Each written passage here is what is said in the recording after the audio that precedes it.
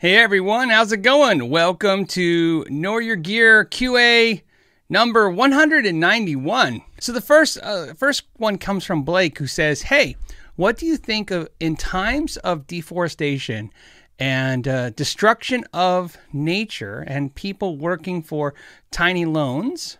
Okay, I understand that. Is it ethical to show off how great cheap guitars are and advertise them? Honest opinion, please.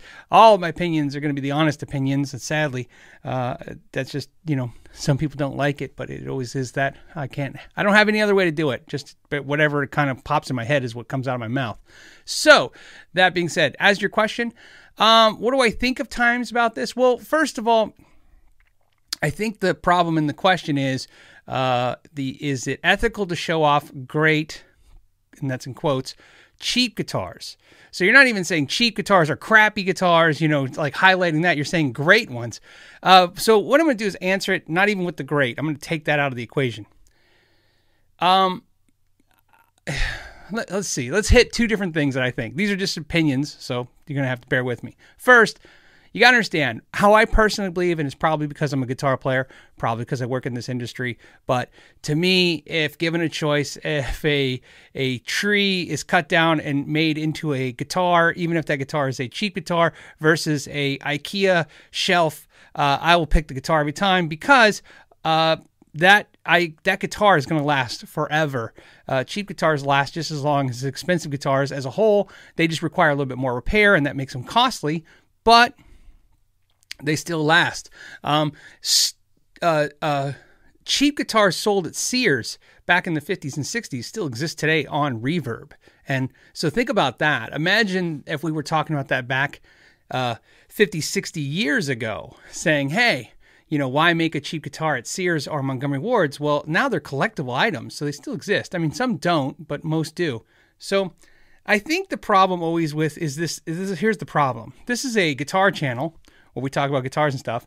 I'm sure if we had a motorcycle quad channel, off-roading channel, we would have to talk about consuming gas and running our vehicles through the desert and the forest and ruining that. I think what happens is this is a luxury thing that we're dealing with here. So it's always going to have a small aspect of evil attached to it, because it's for pleasure. All of this is pleasure. None of this is needed.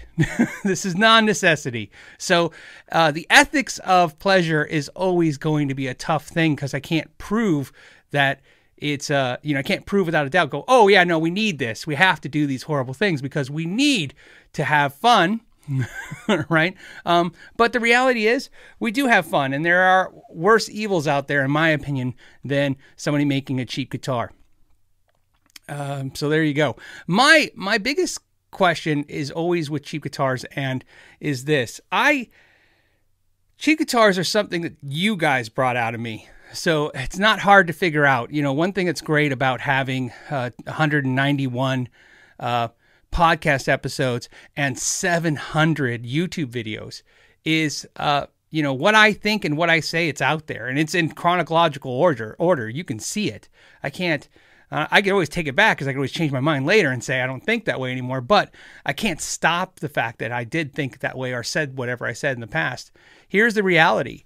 The very first guitar, you guys probably don't know this because it's just something you just don't see, but the very first guitar on this channel that was under like $300, $400 was a guitar sent to me by a viewer. His name was Ballant.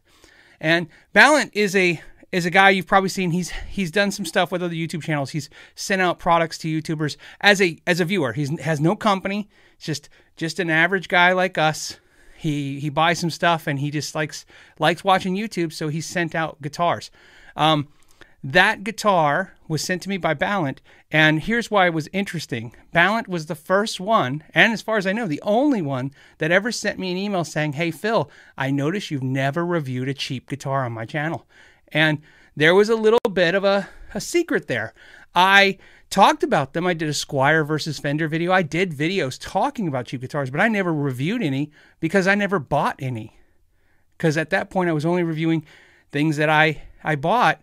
And very few companies that were sending products out until this day, still companies that send products out to YouTube channels usually fall into two categories. Either they're having trouble selling the product, so they want to get some excitement out there and send it out to some social media channels because it's cheap, right?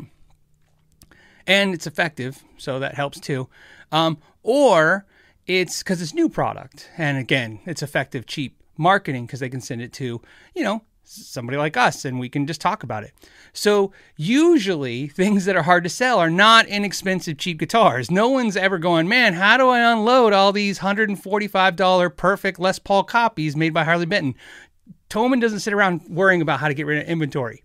Companies that make $3,000 guitars are trying to find the right customers because they're harder customers to find. So that being said, it was something I never had done until Balance sent that Slick guitar. It was a Slick guitar.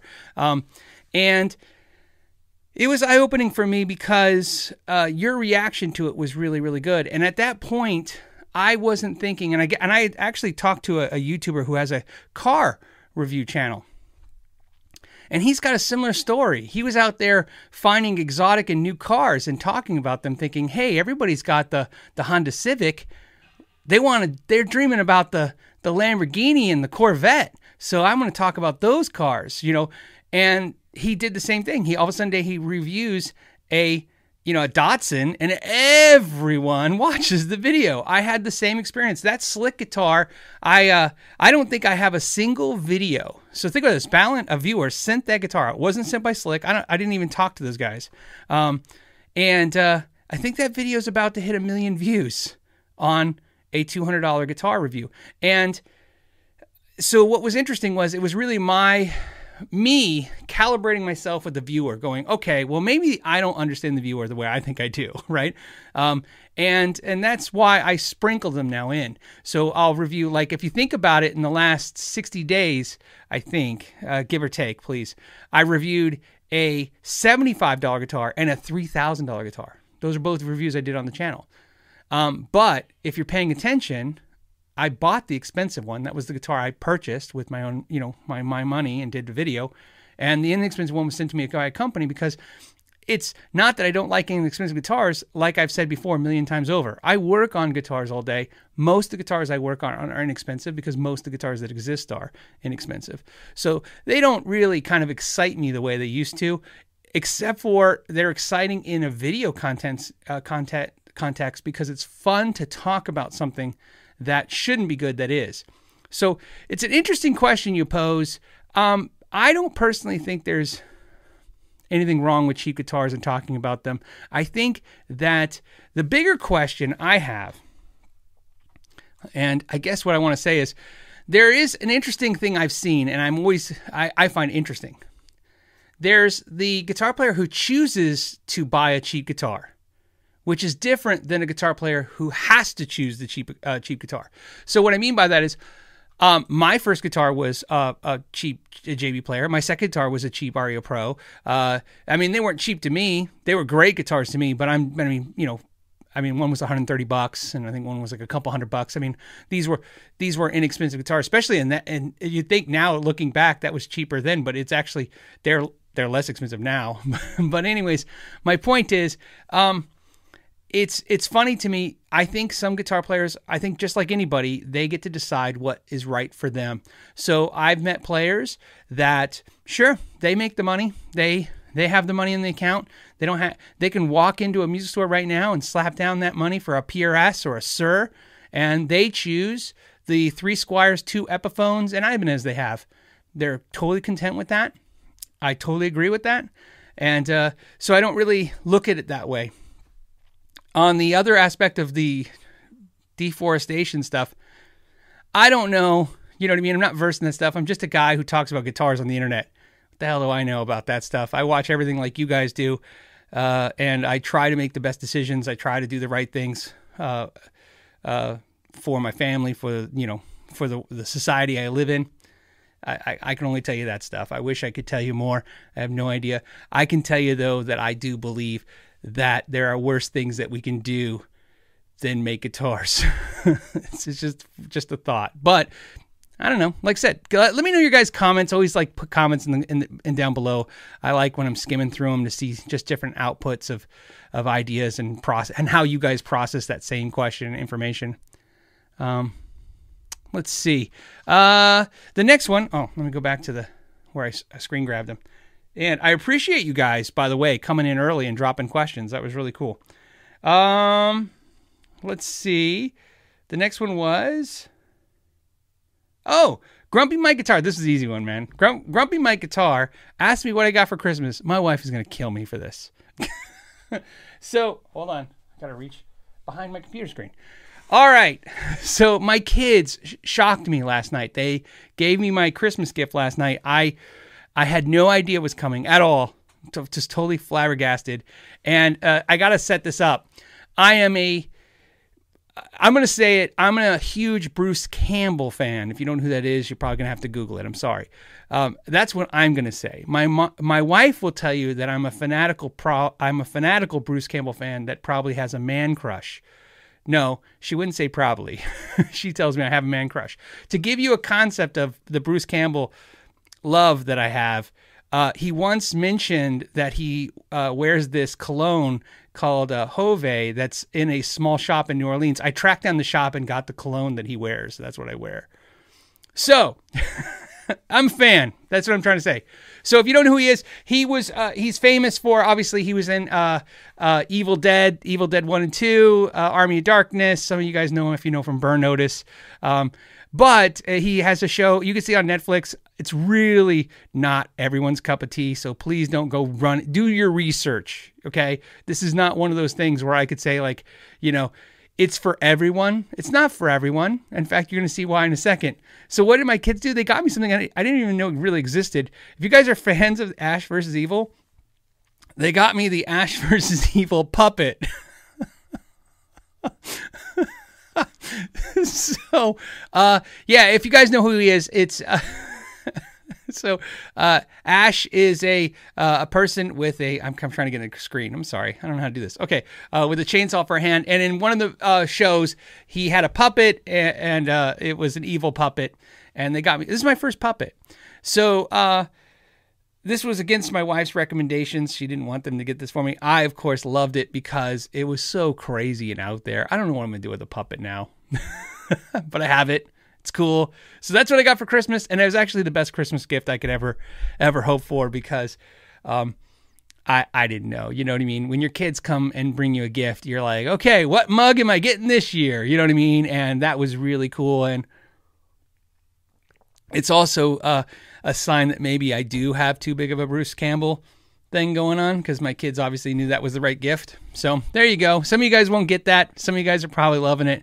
And like I said, if you decide to check out the shows and the movies, do your research first. Cause like I said, it's not for everybody. It's a little macabre and strange. And that's not what I really love, the movies. I actually like the person, the actor.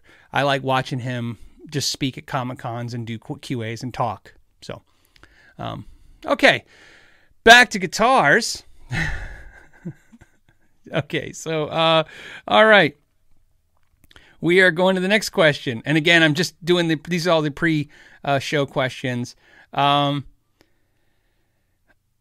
see. Oh, okay. See, you know what? It's funny. I read the deforestation one and then there it is right there. Okay. Hold on. Oh, okay. So this one comes from Boots. Boots says, thoughts on Eastman guitars and how much pressure to decent import companies put. Oh, okay. So it's like a two-part question. So the first is thoughts on Eastman guitars, and which, if you don't know, Eastman is a very, very expensive high-end made in China company. So the guitars are made in China, but they're very expensive and very nice. These are fit and finished at the highest quality. They play great. You're never going to find anybody who picks up an Eastman and goes, it was horrible. I mean, not never, but you don't understand. Well, I've never come across a bad one. How about that? So anyways, so that's what he's referencing is Eastman guitars, which are high-end made in China. And it's not even made in Indonesia, Japan, stuff like that. They're pretty much made in China now. They might have been made somewhere before that, maybe Japan, but I don't know. I've always known them as made in China. So he wants to know on that, what do I think of them? Obviously, I just said they're very good. Everyone I've worked on and touched has been a fantastic piece of instrument, a nice instrument. How much pressure do you think decent import companies put on American-made guitars to lower their prices, if any? There is a lot of talk about that. You know what I mean? That's a question that's been coming up a lot lately. Obviously, like I said, I try to stay out of the politics, but I've told you guys many times, this whole made in China, made in Indonesia, made in the USA, made in Germany, where the stuff's made is part of our collecting culture. It's part of guitar buying and stuff. It's just part of it. So I try to dive into it enough to where we can get in it, keep it guitar related, and get out of it. That being said, I don't know how much effect it has on them to want to lower prices. And here's why I say that. I think it's a logical thing to say that there's quality instruments out there. Let's take the Eastman, for example. You take a quality Eastman hollow body guitar and you can buy that guitar, which is pricey, but it's still a far shorter price to pay than a Gibson hollow body guitar. Does that put pressure on Gibson to lower their price? No, because and this is why I believe this. Like I said, I've been to now 33 guitar factories. Okay. And that doesn't make me an expert by any means, but hey, that's a lot of factories. In fact, I've noticed, like I've said before to friends, I've been to so many factories now that I'm noticing that a lot of the factories haven't been to other factories because they don't know that, they'll tell me something they have, it's unique. And I'm like, I've seen it 10 times already. But anyways, what I'm saying is, no, doing business in the United States has costs, and those costs are heavy. And going to lower cost regions is not going to be able to fix that problem. So what I mean by that is, you could sit there and say all day that Gibson's overpriced, Paul Reed Smith overpriced, Suhr's overpriced. Pick your brand, and I don't want to argue that because that's price is in the eyes of the beholder, right? What I want to argue is the fact that it just costs a lot of money to build a guitar in the United States. It just does. It just does. And the proof in that is, you can see that if it wasn't the case, they would stay in the United States, but they're actually leaving in record numbers, and they have been for the last 20, 30 years. I like to point out, I'm old, but I'm not that old. And I grew up, watching a Zenith TV with an RCA VCR, both of which were made in the USA. So, I mean, it's just the reality of things. People are going to go where stuff is cheaper to manufacture. So, to answer the question, do I think it's putting a pressure on the U.S. manufacturers to lower prices? No, it's not putting pressure. It may slow it down because they have, I think what I've seen is sometimes I've seen where a manufacturer in the U.S. is slotted to raise a price and then they back that off. Fender's a good example of that. Right, Fender has continually tried to raise prices and sometimes had to push it back and sometimes even reverse it. If you guys ever remember, I think in 2009, remember Fender raised all its prices 30%. Right, it was 30%, and might have been 20, but it was still 20 to 30%, and they had to back that off because it was on the tail end of a recession or in the middle of it, depending on where you were in the country at that time, but. Don't want to lose my train of thought. So back to the point is, I think it pushes back the pricing. It doesn't make them want to kind of be more competitive with it. The reality is, as we've seen many times over, they charge what they can get. That's the reality of it. So when somebody says Gibson Les Paul is not worth $2,500 new for a standard, and I always say, well, if it's not worth it to anyone, it won't be. You know what I mean? It's just not worth it to you. It's the worst part of it. Somebody's willing to pay it out there, apparently. So, but the reality too is you got to understand. I'm looking at the screen so I can see the guitars behind me. I could tell you right now, honestly, that I'm looking to see if I've only paid, I'm looking right now. So in the guitars behind me, I've only paid one guitar behind me that I see full price. And that was because of the pandemic and I wanted it. I won't tell you which one, but just let's say that's just the only one sticking out to me. The rest I got a deal on. You can get deals. That's the thing. You can get deals. So you can buy stuff used. You can find a dealer that wants to negotiate with you. You can find competitive pricing. Again, I know this is a global audience, so some of you guys not going to have the same experiences, but in the US, it's still pretty easy, except for kind of now a little tricky in the pandemic, but it's still pretty easy to go to a retailer and get a deal. So, in fact, it's so easy, it's so easy that I think probably there's 800 of you watching. I'm sure, again, half of you guys can probably attest to this. It's so easy to get a deal in the United States sometimes that sometimes you get a deal when you don't even ask for it. How many of you out there have went to buy an instrument and then before you can actually purchase it, before you could tell them like, yeah, I'll take it, they're like, oh, we could knock 10% off, or we'll throw in some stuff. I mean, the deal just comes and you're like, okay, but you're like, I was going to buy it anyways. So, I mean, that happens. We're a competitive market. Let's hit some super chats. I have some more of those penned from the beginning, but I don't want super chats to stack up. Daddy's call them super chats. Okay. Where's the first one? First one comes from David. David says, Merry Christmas. Phil, thank you, buddy. To those of us who celebrate Christmas, thank you. It says, I hope all is well with you. I'm looking to swap the gold Piezo bridge, Piazzo. I'm going to still keep doing that. I'm going to always say Piezo. I don't know why. I just decided that's what I'm going to say, even though I know it's wrong. Piezo bridge on my PRS Hollow Body 2 core. Oh, you're going to swap your, PRS Hollow Body 2 core bridge for a nickel one. Okay, any idea where I might find one? It is a difficult job. You have to get it from PRS. So if you have a PRS Hollow Body 2, I have one too as well. That's my PRS Hollow Body 2 core behind me that I pointed at for the podcast listeners. It's a blue one I'm pointing at. That is their system. LR Bags, so you understand, the pizza system, it's just an inside joke from a video I did. The Piezo system from PRS is developed in a cooperation with LR Bags. It's exclusive to their product. It's their stuff. So I'm not saying it's 100% their stuff, but it was designed with LR Bags for that guitar. So it is specifically that guitar. You would have to get it from PRS. I would get it from PRS, and so that's who you would contact. And you just contact them. PRS is a small company. They look big, but they're small. They're like medium, I guess. Compared to the big guys. So you call them, and there's only a couple customer service. You'll probably get Sean or Matt, somebody like that on the phone. Anyways, you call them up and you just tell them your issue, and hopefully they can square you away. But there you go. That's what I would do because it's their system. Life Blind just did Merry Christmas. Oh, thank you, buddy. David says, "Oh, Merry Christmas back." I should do that back if you say Merry Christmas. I think that's the ethics on this, by the way. In my opinion, if somebody says Merry Christmas to you, you just say Merry Christmas back. If somebody says Happy Hanukkah to me, I say Happy Hanukkah back. I just kind of like, that's the thing. I've never really gotten upset that anyone didn't address or right. I have a friend who's an atheist, and I just tell him Happy Buying Crap Day, because then I think it's all just goodwill. Just today's a day of goodwill. How about that?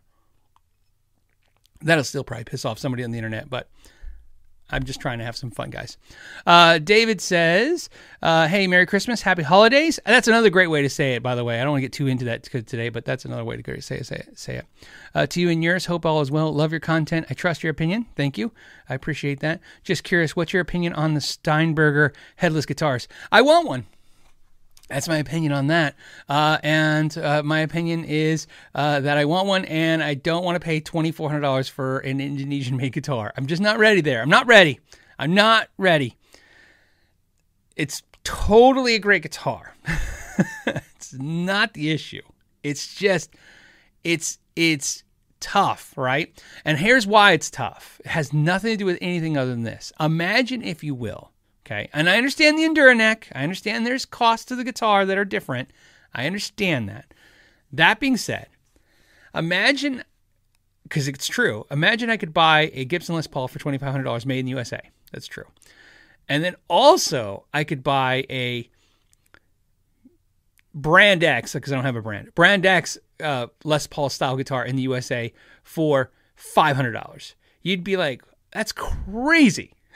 Right? So you go to Gibson and you go, Why is it $2,000 more?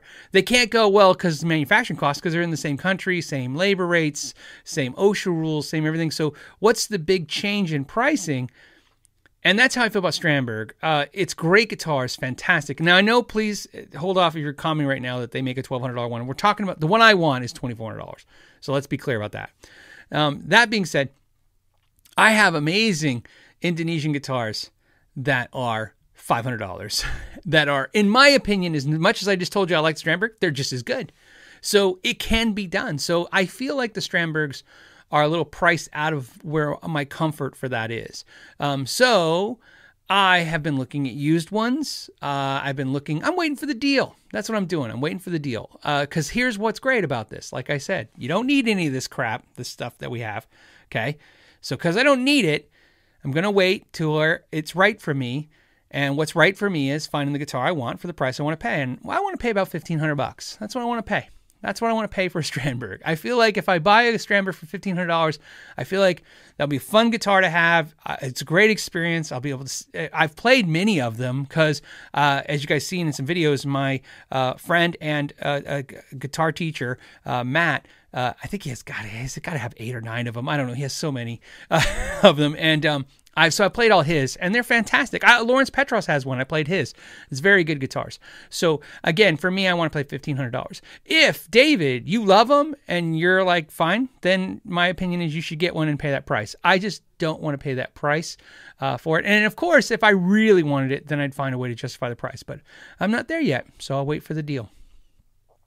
Voodoo Fist says, "Hey Phil, Merry Christmas. Thanks for another great year." Our shows and reviews. It was best part of 2020. Hey, that's great. Thank you for that's a good thing to hear. Gave me a little little welling up in there a little bit for a second. It says, is there any gear coming in 2021 that you're excited for? So let me put it this way.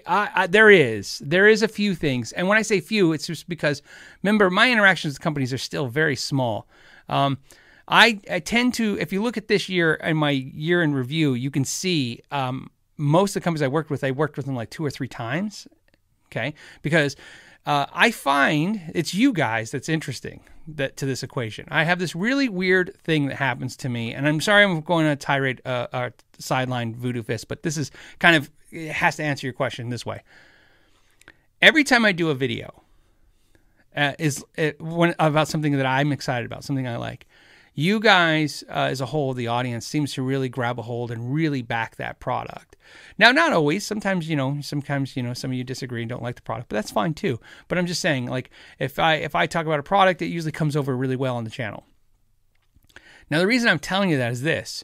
Whenever that happens, I find that whatever company worked with me wants to work with the channel again. Sometimes it's good because I'm very excited about the product and I want to do again. Sometimes it's not so good because that was the only product I found interesting of theirs. And when they're talking to me about more, it's tough, right? Because I'm like, I can't fake this like, hey guys, let's check out this guitar. It's a hard thing. In fact, in 2020, what you'll notice is if you look at my channel, there's 2 or 3 times this year where for one full week, I put out no content that week. It's because I just was emotionally I couldn't do it. I couldn't, hey guys, talk it up. I was just thinking how crappy everything was. So now I can tell you that because it's hindsight and we're getting through it. We're making through what all this ordeal we're getting through. But at that time, it was just a little too much for me to act like, hey guys, isn't it cool to talk about guitars when really I wasn't in that mindset. So what I'm trying to tell you is that although I've had success where when we do have products on the channel, they do great and the companies want to deal with me, the majority of companies who've never dealt with me do not want to work with me at all. When I interact with them, it's usually just tons of comments of they don't know what I'm going to say. There's no control over, they don't call me a smoking gun or anything like that. There's a term that I've heard a ton of times, and I've been to actually talk to other YouTubers who said they heard the same thing discussed about me, which is funny. Unpredictable. I'm unpredictable. They don't know what I'm going to say about their products. So a lot of companies still think that YouTube gear channels are marketing outlets, and it's not true. This is an entertainment outlet. You guys are watching this because this is what you like to talk about, guitars. Like me, we're talking about guitars. And by getting their brands on these channels, it becomes part of our discussions, and it puts it in your, in your crosshairs, and it's something you can consider. But a lot of companies still think that if, this is just, YouTube was created and gear channels were created so that they can be like, the greatest product ever. Check this out, and it's just not we're not there yet. So that way, so that's my long way of saying I have one company. One company has sent me an email about next year's products, and the only thing I can tell you that's good is that video will be out by January 15th. So that's a pretty cool, exciting product. But otherwise, I haven't heard anything. I don't get any interaction. So that's why I said, if you guys see me talking about like Boss pedals, Fender guitars, stuff like that's the stuff I'm still just buying and talking about on the channel. So, all right, that was my long way to tell you I just don't have any idea. Should have just said that. Would have been faster. Save you guys a lot of time. Vapor Trails says, I just got an Ibanez Genesis RG550DX. Your thoughts on that guitar, and how do you get the most out of it? Mods, pickups, and I seem to have gotten one of the last ones. Have they been discontinued? Thanks. Merry Christmas. I haven't heard officially that they've been discontinued. However, I would not be shocked because I'm shocked that they've been around this long. I think they came out in 2017. Does that sound right? Like, they've been producing those guitars for a while. And me, what I think personally, I've been just sacking the value of those things to holy crap. So if you guys aren't familiar with what I'm talking about, Ibanez reissues the RG550 as a, they did it in 2008. I think they did in 2008. They did the Desert Yellow and the Road Flare Red. There was Black. And they did those three. $1,000 back in 2008, street price. Case, made in Japan. And that was an anniversary thing. And then later, I think 2017, they reissued them again. And this time they added the purple. So it was like black, purple, Road Flare Red, and then they added the other two that have the rosewood fretboards and stuff. Anyways, so they're about $1,000 made in Japan. I don't think they come with cases now. I could be wrong. Sorry, Vapor Trails, I just don't remember. But they've been making them for a while. So what I've noticed is you can pick them up for cheap. There was a time when all of them used were at least $1,000, and now you can find them for $600 all day long. So I haven't heard the discontinued, but I wouldn't be shocked at all because, like I said, it's been a long run for something like that, and I think they've produced, I won't say too many, but they've produced a lot, so it's going to take a while for the market to adjust. How many people are really looking for the 1987 Ibanez RG550? I mean, there's a lot of guys like me that are into those guitars, but not a whole lot of guys. So, or girls, by that matter. Quality-wise, I mean, they're made in Japan, Japanese-made Ibanez's, and $1,000. I like them, so I like them. So I have one. I don't have the Genesis. I have the 2008 version. I really like it. In fact, if you guys caught, maybe I talked about this on the show. I can't remember. I bought an original 87 RG550, and I bought that, and I think I showed it on my Instagram, and I maybe talked about it briefly on the podcast. I might do a video with that, but since then, it's an 87. It's beautiful. It's got the original case, original catalog, all the stuff that's with it is beautiful. I don't like it as much as my reissue, which shocks me to no end. I bought it because I was like, I thought, in my head, I kept remembering the originals being slightly better than the reissues. It's not that it's not better. It's just, I don't know. Maybe I bonded to the reissue. I like the reissue better. It's an untangible thing. I can't really put anything on it other than, than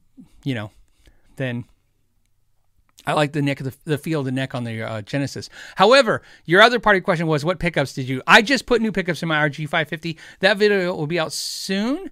I put the Fortitude in the neck, the DiMarzio Fortitude in the neck, and I put the Tone Zone in the bridge, and I removed the middle pickup.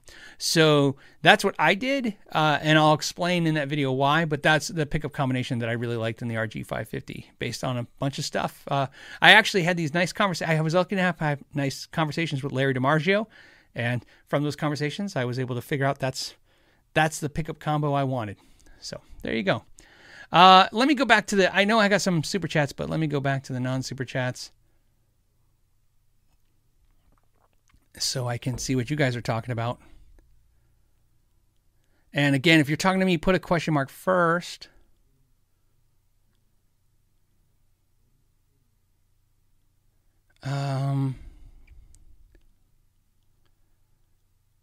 Terry's got a question. Terry says, Orville, Greco, Takai, Edwards, or made in Japan Epiphone.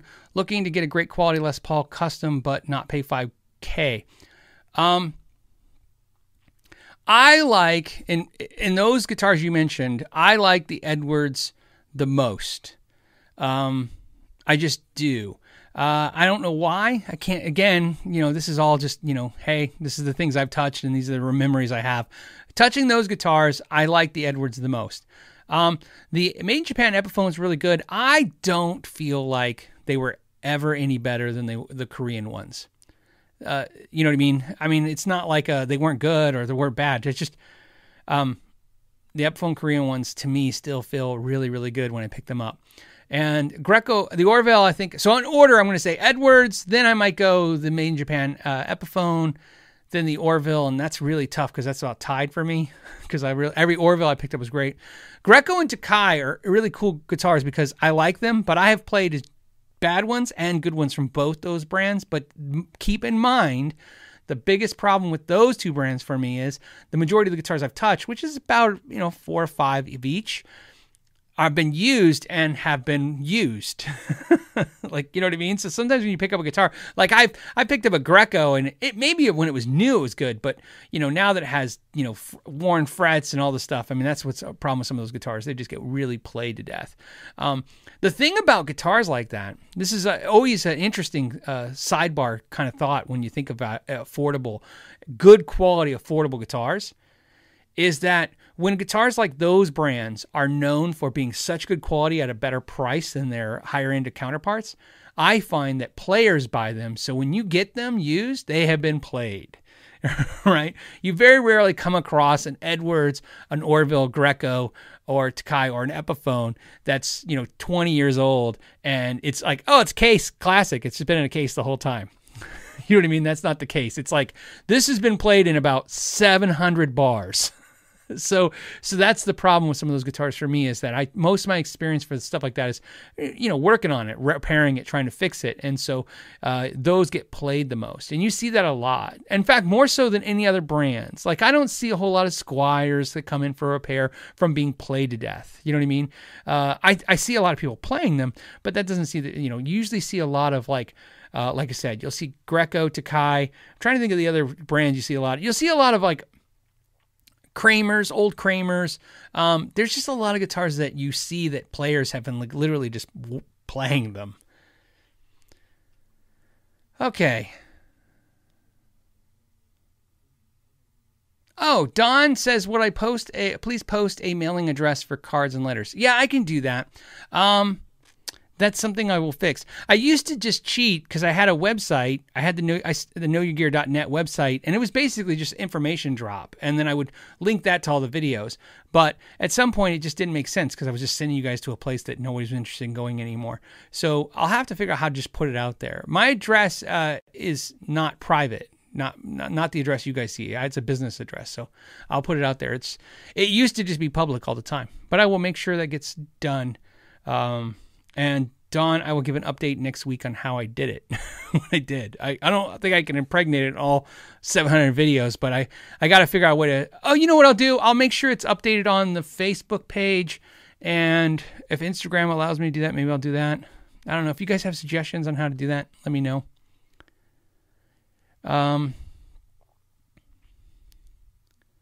Okay. Okay, Station, Bill and Ted thing. Okay, Station Unrest said, do you get approached by non-guitar related companies to review products? Yeah, I do. Because I'm in the $250,000 subcategory. You got to understand, these companies, not only do they have agencies, but then there's there's just companies that do this too. There's lists out there. I don't know how they get them, but it's obvious that they can go to these Social Blade companies and all these other companies and get information about YouTubers, and not even about their subscriber counts. You can find out what YouTubers are trending, because sometimes I'm trending, sometimes I'm not. You know what I mean? That just happens, right? I do a couple, clickbaity cool videos, and then all of a sudden it's like, oh, the channel's growing, and I get on somebody's radar. I always notice that, like, as soon as I hit a couple home runners on the videos, like the Vegematic companies start coming out of the woodwork, and it's always the same guys. It's always like Skillshare's approached me at least a half a dozen times, offered, and they always offer, I think they offer me $500 for 60 seconds to 90 second spot in the beginning of a video. I won't do it. I don't know why. Trust me, it's those things that I hope I don't end up regretting all that crap later. I thought about that stuff.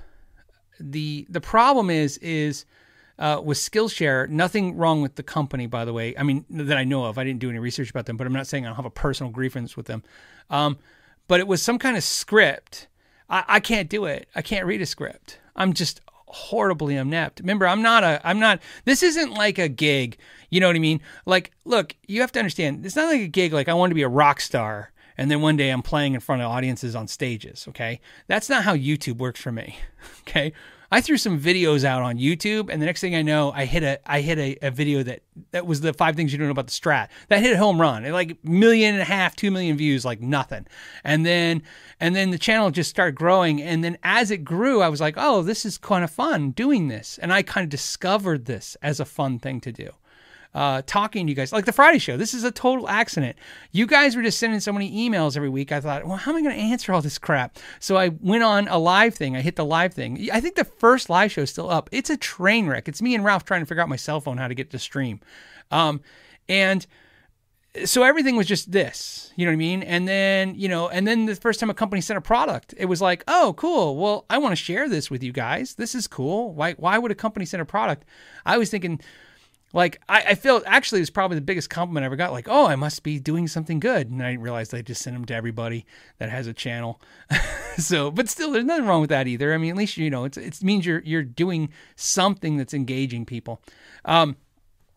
That being said, I just don't know if I'm ready to do like the video game apps or the Skillshares or what's the other ones. You get tons of Amazon crap, man. Everybody who sells crap on Amazon wants you to promote their thing, whatever that is.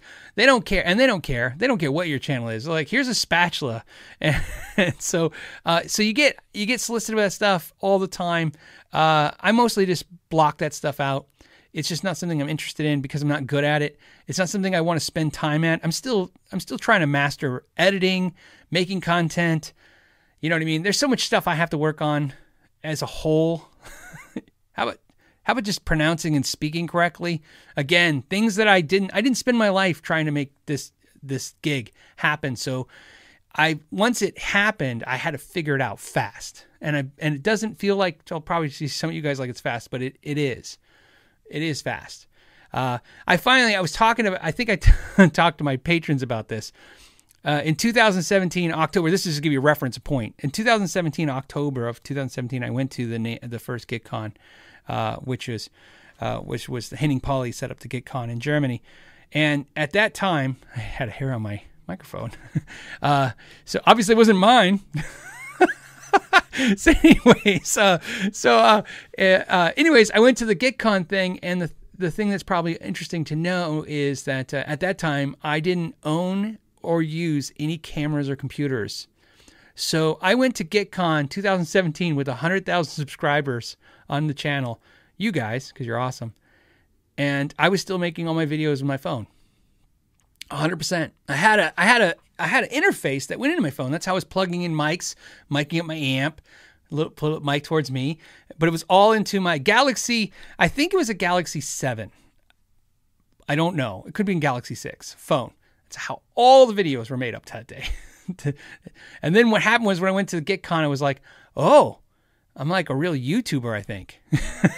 So I went down and I bought a MacBook, which is why I use Mac to this day, because I have no idea. Some of you guys, I hope, find this interesting, because I know everybody gives me, I won't curse, not on Christmas. But anyways, they don't give me crap. People give me crap. So I went and bought a MacBook Pro and a camera. And I thought, okay, I'll learn how to use a computer and a camera. So at that point, I had to learn editing software, how the camera works, all that stuff. Up until then, I was editing everything on my phone with an app that I still use to this day that costs $2.99. So, what was I going to say? The point of this is, that's why I don't entertain the other stuff. It doesn't, I don't know how to do it yet. I don't think it's going to be anything I'm going to adapt to. Arthur Jett, sorry we got off guitar stuff, but today's kind of a bonus podcast. It's Christmas Day. I figured we just goof off today. I hope you guys are with me on that. Arthur had a great question because it was really cool. He said, does hand sanitizer affect neck finish? Look, this is a story that I hope, crap, you know what? I got to keep it. Just please bear with me. It's like I got to keep the names to protect the innocent. I didn't get a clearance to tell you this. So I'll tell you the story, but not who told me. Okay? Just understand, it's somebody I trust immensely. Somebody had told me that during COVID, when working at the guitar factory that they worked at, that there was an issue with when the employees came back, they was using hand sanitizers and it was affecting the finishes, and they had to do a lot of redoing of finishes on guitars. So I don't know if it affects the finishes once it's been cured and it's out to the public, but they were definitely having a problem with it, and it was slowing down production. They had to work around it. It was one of the obstacles that company had to overcome when they went back to work. So the reason I tell you that is I don't know if it does, but obviously that happened, so you should be aware of it. So I wouldn't. If it was me, I wouldn't touch my guitars that you care about with hand sanitizer on my hands. My guess is, this is my guess, hand sanitizer is probably mostly just alcohol and probably some kind of gelatin or something to thicken it. Again, I have no idea what I'm talking about when it comes to hand sanitizer. I don't work in that industry. But either way, I wouldn't put it on my guitars. I just wash my hands. You know what I mean? Just wash your hands. I wash my hands a lot now anyways, because I think the hand sanitizer is just going to eventually dry out your hands and cause problems anyway. So every time I use hand sanitizer, as soon as I get home, I'm very lucky. We have a sink in my garage. So when we come home, the first thing we do is we wash our hands before we go in the house. So I wash my hands before touching the guitars. And that's actually not new. It has nothing to do with COVID. I've been washing my hands before I touch my guitars forever. Beavis says it's mostly alcohol. Yeah, and it will wreak havoc on lacquer. I would imagine so. Like I said, I don't think it's how about this? To the person that asked that question, I wouldn't want to be the guinea pig for that. So don't do it, right? Wait for the gear page in Reddit to start those streams where somebody's like, my finish is ruined, and you can see their pictures of their ruined guitars. Don't be the person that has to put those pictures up. Be the person that waited. Just wash your hands. Soap and water. It's easy enough. So it's better for everything. It's better for your guitar to wash your hands before you play guitar anyways, because the oils in your skin get in the strings and they deaden the strings anyways. That's why I do it. Because I like bright strings. And if you like bright strings, you either go broke, changing strings all the time, or you figure out how to keep your strings as bright and as clean as long as possible. So that's what I do. I wash my hands before I play guitar. And I wipe down the strings when I'm done. I always dry cloth wipe my guitars down.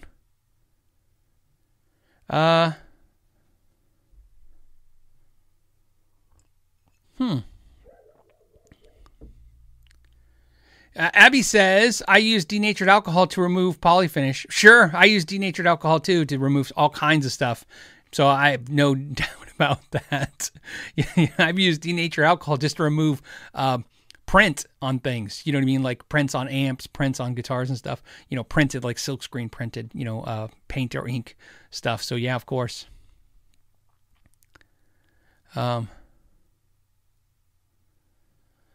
Let's see. Hold on. This one's great. These something, I don't know what this is. The Seth M. Byers, I guess. I don't know. There's no commas. It says, I eat while playing sometimes. Yeah, that don't. I wouldn't. You know, you can eat fried chicken. Maybe it makes you play faster. I'll tell you what. Let us know if that works. If you eat fried chicken, do you play faster? Greasy hands slide across those strings. Yeah. So, all right, let's go. Let's get a super chat. Couple super chat questions going again. Hold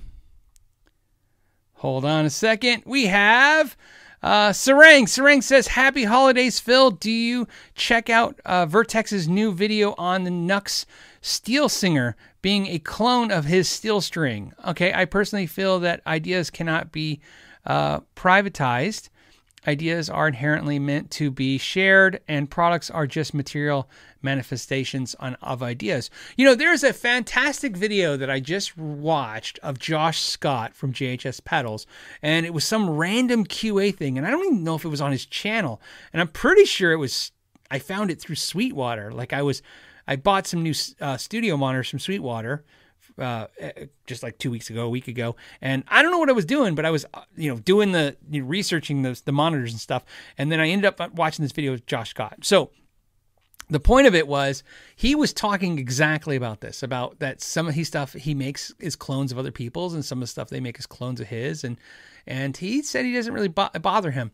The thing about this is, there's two arguments, and we've had this so many times in this channel and so many iterations from guitars to amps to pedals, and it's always going to be the thing.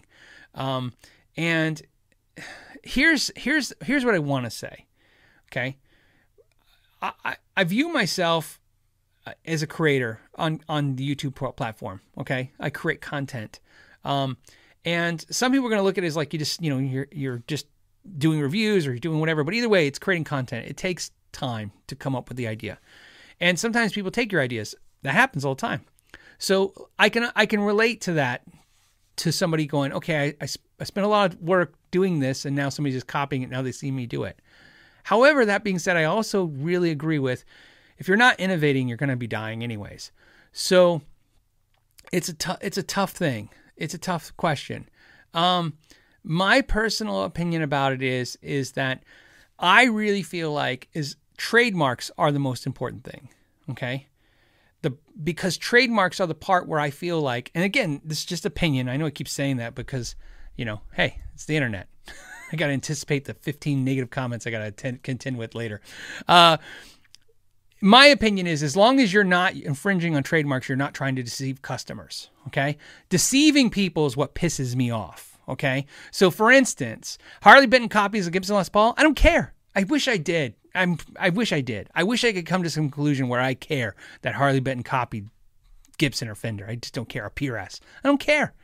Because you know why? Because I don't think there's a moron out there walking around going, I don't know, I think I want a PRS, and a Harley Benton must be one because of the same shape. I go on the road. Think about this. My wife drives a Honda Accord.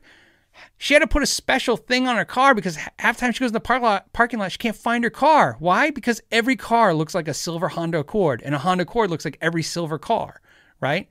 Trucks look the same now. Things get generic. I'm not saying that's right. I'm just saying it's the world we live in. We got to be aware of it. So what I'm saying is if a company copies something like that, I'm not saying it's right. I'm saying I don't care. It's not something that registers in me that says, okay, that's wrong. Here's what bugs me, though. It's when somebody purposely tries to deceive a customer into something. And like, for instance, like if Harley Benton copies Gibson, I don't care. But when Chipsons are out there, but they say Gibson on them, like somebody makes a fake Gibson and puts Gibson on it, that pisses me off. Here's why. Because it's not because I care about Gibson. Or any company for that matter. They're companies. They got, they're big boys. They can handle themselves. Or big girls. They can handle themselves. That's purposeful to deceive the customer. And that's what I don't like. I don't like the idea that somebody pays for something they think is one thing, but they get another. That is not right. The reality is this. Somebody who wants a real PRS, a real Gibson, and a real Fender will buy it. And the person who just wants that functionality of that guitar or the look of the guitar, but doesn't want to pay what that company charges, they'll buy their Harley Benton. Both customers I perceive is to be happy and fulfilled with the purchases they made. The same thing with this. If Nuex or Moore or Joyo or whoever else wants to copy a pedal, well, then I would imagine that if you like the Vertex stuff, because it's very good sounding stuff, then you'll buy from them. I think that's my opinion about that, which is very interesting because I've heard you guys have heard me say many times, my wife does not like Behringer products because they clone everything. She does not have the same opinion about things as me. She really thinks copying things is wrong. Stealing is wrong. In fact, so you know, because I might as well throw a can of worms in today's bonus show, my wife cannot stand Kemper. So you know, her and Henning Pauly would get along perfectly. My wife thinks that Kemper is flat out theft. That's what my wife thinks. It's weird that she has an opinion about that because, like I've told you, she really doesn't care about this industry, but it's not that she cares about guitar tones. She thinks that it's horrible for a company to basically steal everybody else's sound and then, sell it to you. So I guess I don't have that opinion. So it makes interesting discussions when we have that. So this is always a great subject. I hope this guy gets you guys talking because I don't think there's ever a right answer to these. Okay. I think this is it's important that we discuss these things. So I think that it's always interesting, but I'll try and find that Josh Scott QA, because I thought his take on it was really interesting. He was basically saying, well, I'm actually kind of stealing from him a little bit. Speaking of stealing stuff, he was basically saying sometimes it matters and sometimes it doesn't. I'm pretty sure that's a quote from him, by the way. And I felt the same way. Sometimes it bugs me. Sometimes it don't. It depends on what they're doing. I think Newegg trying to make an affordable version of somebody's high-end stuff. Sure, of course. Did they copy it and clone it out? Yeah.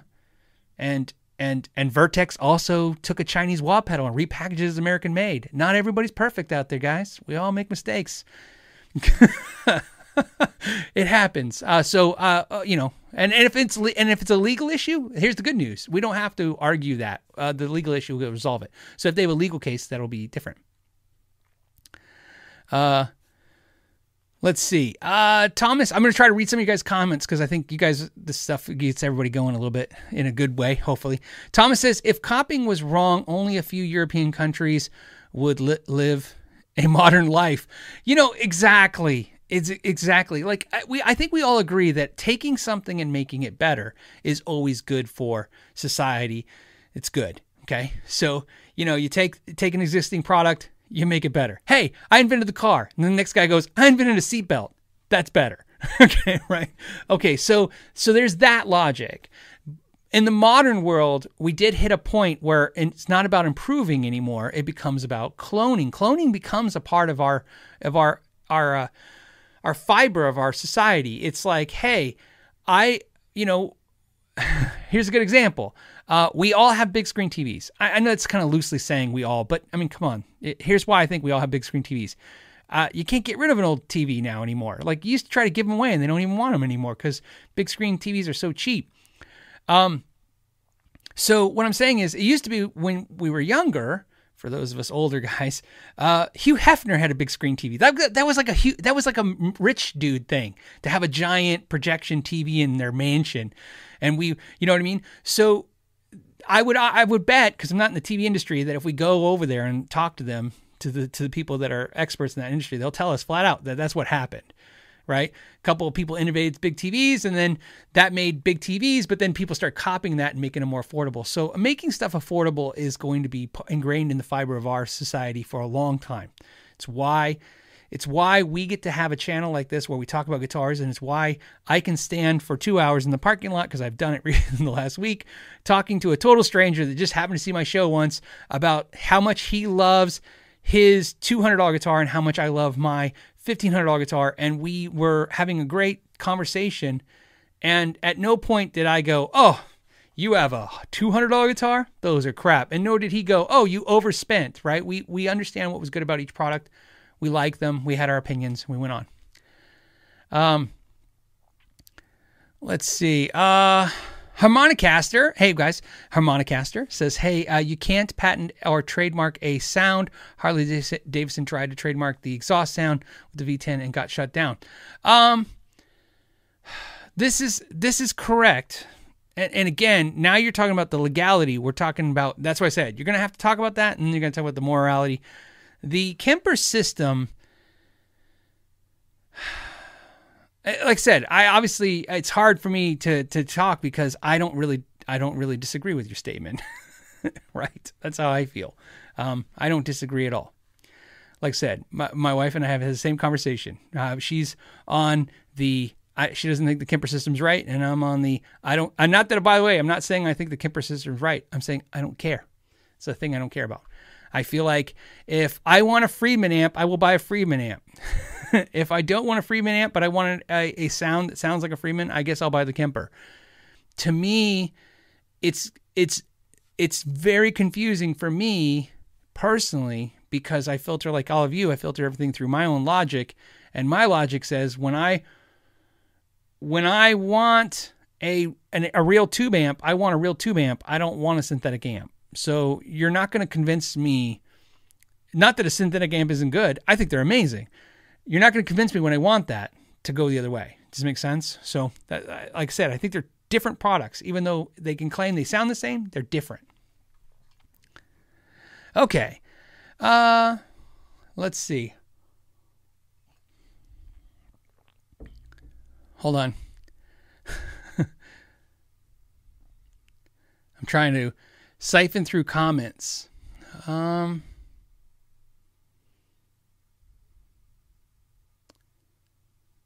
now I'm just quiet. Okay, I'm gonna grab a super chat while you guys comment. When you guys comment a lot, sometimes it's hard for me to see the questions again because it just gets a lot of stuff streaming through.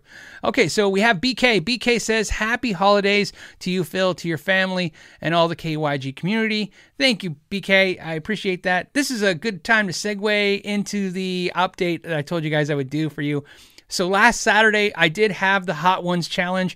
For those of you that know what the Hot Ones is, it's a show on YouTube where they have celebrities on and they eat 10 stupid, hot, spicy sauces on wings. I, of course, was dumb enough to buy that pack of sauces.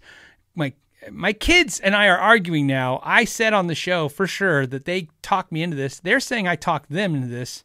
I think they're trying some Jedi crap on me. Anyways, what happened? My buddy Eric, myself, my son, and my daughter all did the Hot One Challenge.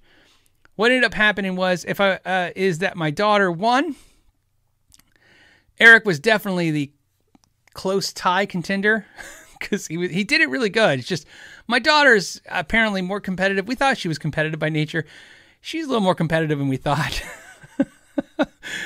Some of the patrons know because I did film it. I talked about filming it. I will release some pictures and stuff and stuff, but we did film it. I posted on the Patreon page just to let some of the patrons see some of the shenanigans of it. It was quite a fun experience. By fun, I mean I will never do that crap again. I had no problem the next morning. That was because Eric and his amazing wife, Stephanie, or Stephanie and her amazing husband, Eric. I don't know how I should put that. And I got my Hot Ones thing, by the way. So they were amazing enough. They got Pepto-Bismol, and we did a shot. So to do this, by the way, this is what I'm going to tell you. They gave us a shot of Pepto-Bismol, like a shot glass. So at the end, we all drank a shot of Pepto-Bismol. Let me tell you, as soon as we all agree, all four of us, as soon as we took the shot, whatever was killing us was done. And I had no problems the next morning, and neither did, I think, anybody else. And I got a sticker that says, I did it. So I did it. If you guys are thinking about doing it, here's what I will tell you, because it's expensive. It was like $120 for all those sauces. It's not worth it. I mean, I don't know. I bought it, but I'm hindsight. They don't really get hot until the Scorpion. That gets a little warm. Other than that, they're not really hot up until that point. So here's what I would recommend if you're trying to save some money. Da Bomb is horrible. It tastes like burnt rubber, and it burns like hell. And the Last Dab also tastes horrible, and it burns like hell. So if you want to experience the crappy part of this, just buy those two sauces.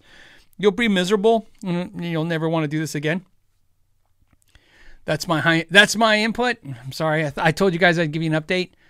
So there you go. Hold on, I'm going to go to the comments. Anybody saying anything?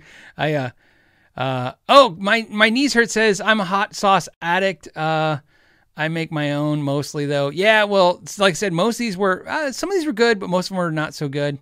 It was, Fret Level Midnight says Pepto has a small amount of arsenic. Look, I don't care what's in Pepto. They could have told me it was Care Bear crap. I wouldn't have cared. That I was miserable. I handled this not very well.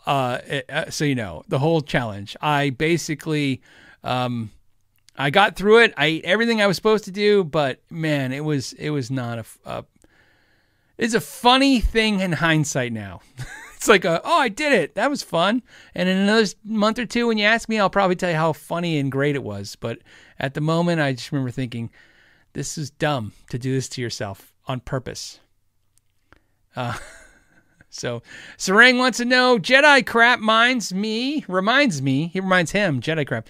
Do I watch The Mandalorian? Oh, yeah, hell yeah, I do. I did. It's over now, and it was great. If you guys don't watch that show.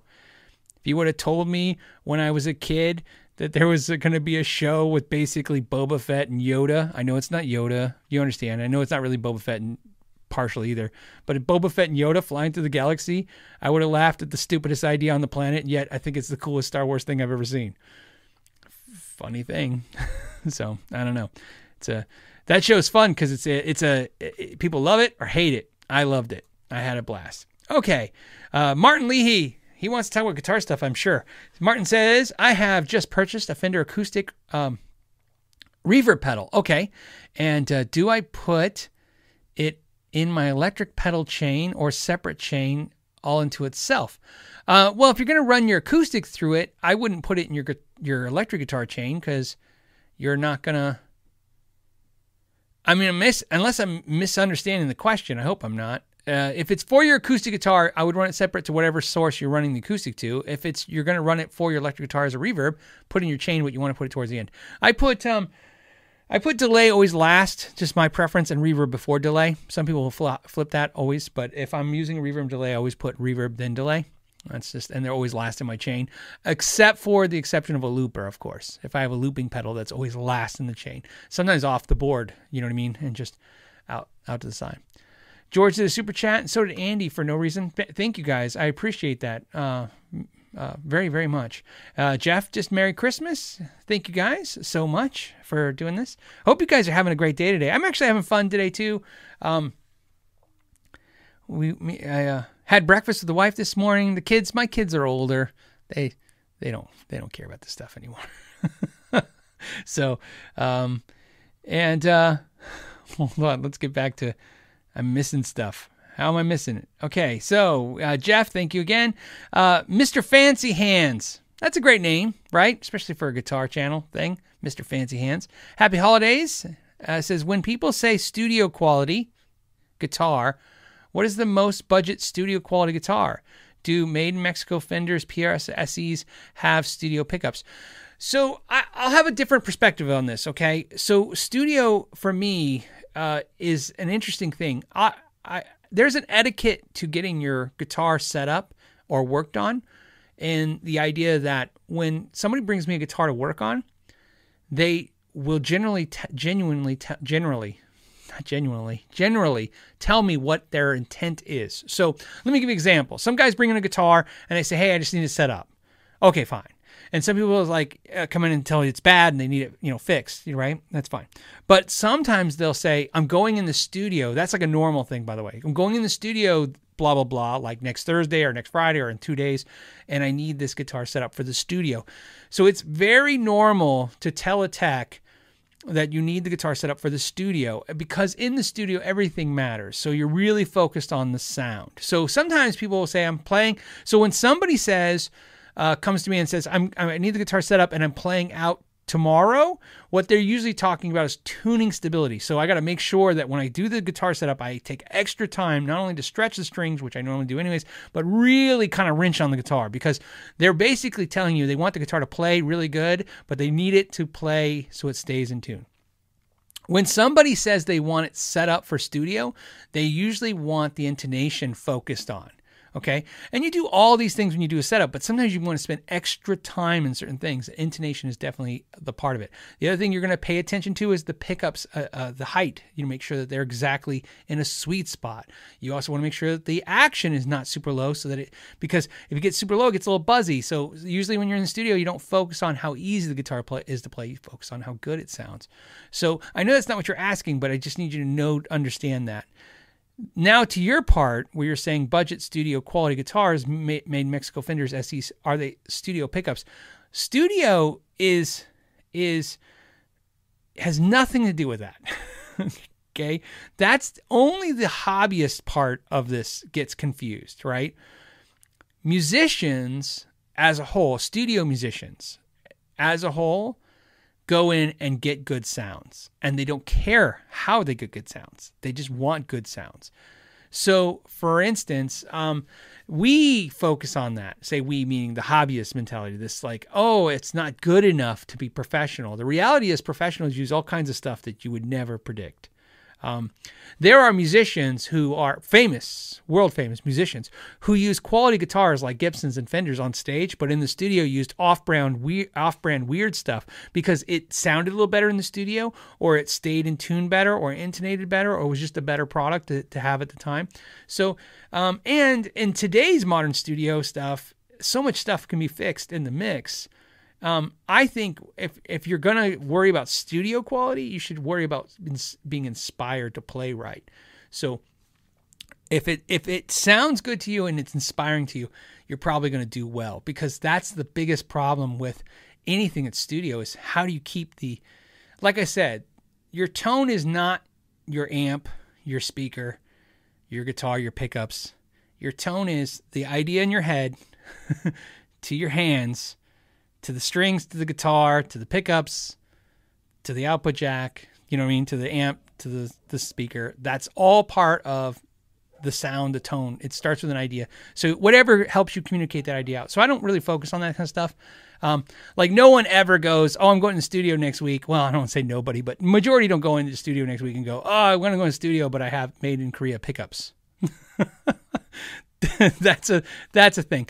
I've never heard any studio musicians say that to me. I have heard people though, like hobbyists, and like I said, I'm one too, so we're all in the same boat, come into me and say, oh, I like this guitar and the pickups sound good, but they're made in Korea, so I need to put something better in them. I'm like, all right.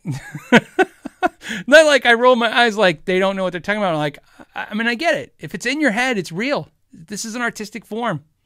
You know what I mean? It's artistic. It's something that's just this annoying could be the difference to you. Something that just, you know, I've heard it all at this point. You know, Grumpy Mike Guitar says, I was editing a video and missed the start, but glad I made it before the end. Merry Christmas to you and your family, and why not? Cheers. Thank you. Happy Christmas. Merry Christmas to you as well. Also, have fun editing, because I know it's fun editing. You get to learn the fun of editing. Hours of staring at your face. Fred says, hi, Phil. Thanks for being here today. Best single cut to play metal rock around $1,000 US. So he's $1,000 US. Looking for a little sister for my LP traditional 2012. Any advice? I don't know. I mean, that's a tough, you know, this is always like, I mean, again, I don't know what to tell you. I can only tell you what I think. Right now, if you had $1,000 and I wanted a Les Paul style guitar for metal, I'd buy an Eclipse, an LTD Eclipse. I don't know if I'd exhaust the whole $1,000. You can find some of the really sweet ones for $800, maybe used, a little less than that. But that's, I'll tell you that if there's a guitar that's in my craw, so to speak, for a guitar, is probably an LTD Eclipse. That's a guitar that I've brought up many times on the channel. I just love them. I think they play great. As you guys know, I really like my Les Paul Lite that's behind me. That's my Gibson Les Paul Classic that's thinner. It's basically a very fancy LTD Eclipse, right? It's just Gibson doing an LTD Eclipse. LTD Eclipse is going to have a Les Paul shape, a little thinner, plays great. I was just talking about this yesterday. It's kind of funny. So that's what I would suggest, because I like those guitars. And they're cool. They're cool. And like I said, you don't even probably have to spend the whole $1,000. And I think it will rate up there with your Les Paul. Mathis says, hey, Phil, happy holidays from Sweden. Happy holidays, Sweden. My vacation started on the 23rd. Hey, that's cool. Had trouble switching mindset from work. Yeah, COVID has just basically made it impossible for me to have this definite line between work and not work. It's just because I'm just stuck here all the time. It says, then I put on your last show And I just immediately relaxed. Sincere thank you for helping us keep a sane year. Thank you, man. I appreciate that. It's been very... This is probably the first year I can actually say making content has been therapeutic for me. So when you guys say it was like nice for you to watch it too. It's cool. It makes it fun. That's why I wanted to do this today. I figured some people are busy with their families and doing stuff. Some of us just, maybe you're like me and your kids are a little older and they're not opening presents, right? We're past wrapping anymore at this point. We're just handing stuff to each other. James says, I recently got a PRS Paul's guitar. Okay, and there are weird marks under the finish. Would you contact PRS or the retailer in fear of getting another bad one? Merry Christmas. Love the channel. First, I would always contact the retailer, especially if it's in your 30-day window, you know what I mean, or whatever your return window is. Always give the retailer the opportunity to fix it. Here's why. They might have more power to fix it. The manufacturer is going to probably try to deflect you to the retailer. Look, there's a reason why manufacturers like Fender who sell direct really have no clue how much work is involved selling product, right? Retailers not just there so you can physically click a button and have it shipped to you, or you can walk in their store and touch it. I know we think that way, like, oh, I bought it from retail because I could touch it. A retailer's real job is taking care of people. That's the thing that think about this. That's what the factory can't do. A factory can make a guitar and ship you a guitar, so can a retailer. But the factories are not set up to handle. I just told you, like PRS, their customer service department, I bet you it's like 2 people. I'm not even exaggerating. I mean, maybe it's 5. I don't know. But it's not 100, right? So my point is that I think you'll get more personal service and with the retailer.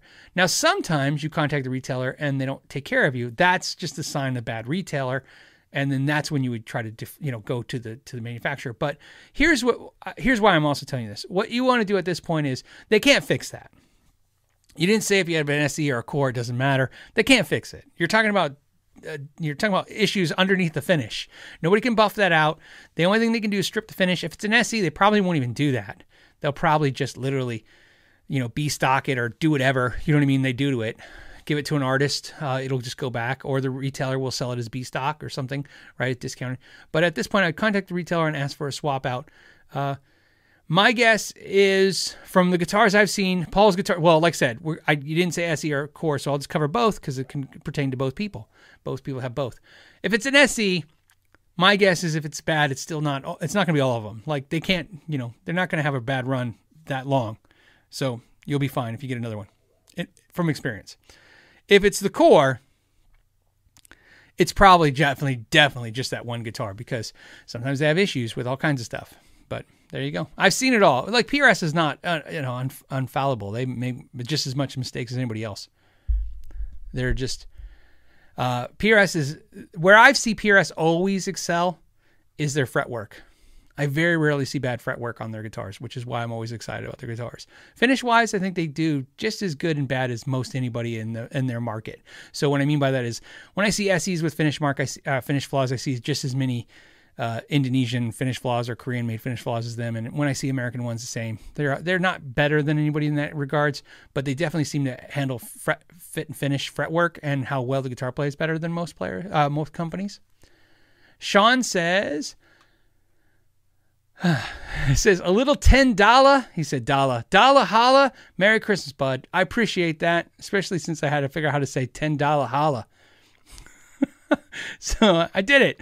NM says, Merry Christmas. Have you ever tried Aristides? I have not, but I met a nice gentleman when I bought my Gretsch guitar in the parking lot. You're noticing a trend. One thing about YouTube is I spend a lot of time in parking lots now talking to strangers. Do with that information what you will, but that's absolutely true. I think I have, even during COVID, it's just with a mask, 6-7 feet away, talking in a parking lot. Seems to be the thing. And he's local, a very nice gentleman, and he has some Aristides, and he was talking about letting me borrow one. And, I've just been trying to get through this Christmas season, with workload. But It's a guitar I really want to put my hands on. I mean, really bad. I mean, I think they're really cool. I love the whole concept of them. I love the look at them. I like everything about them. I like the company. So there you go. Chris Randall says, is your Les Paul light headstock heavy? No, it's not, because the guitar is not that light. So it's the guitar is about 7.5, 8 pounds. So it's not. I would imagine though, when I got that one, because that came from American Musical Supply. So American Musical Supply does not weigh the guitars like Sweetwater, and maybe that was good for me because if I got it from Sweetwater, it wasn't an option. They don't carry them. But if they got it from Sweetwater, I would have probably picked the lightest one. And I would imagine just like an SG, if you get one in the 6.5 to 7 pound range or a little lighter, maybe it would probably start being a little headstock heavy. So something to think about. If yours is headstock heavy, if that's an issue, like if you end up getting one and yours is headstock heavy, it's up to you. I mean, there's obviously all kinds of things you can do, but the one thing I don't love about that guitar is I'm not a huge Grover tuner fan. I mean, and it's not even locking ones. You could switch them to a lighter ultralight locking key, and that would fix the problem. So you just have to think about doing that. And I'll probably end up doing that on mine eventually anyways, even though it doesn't need it. Okay.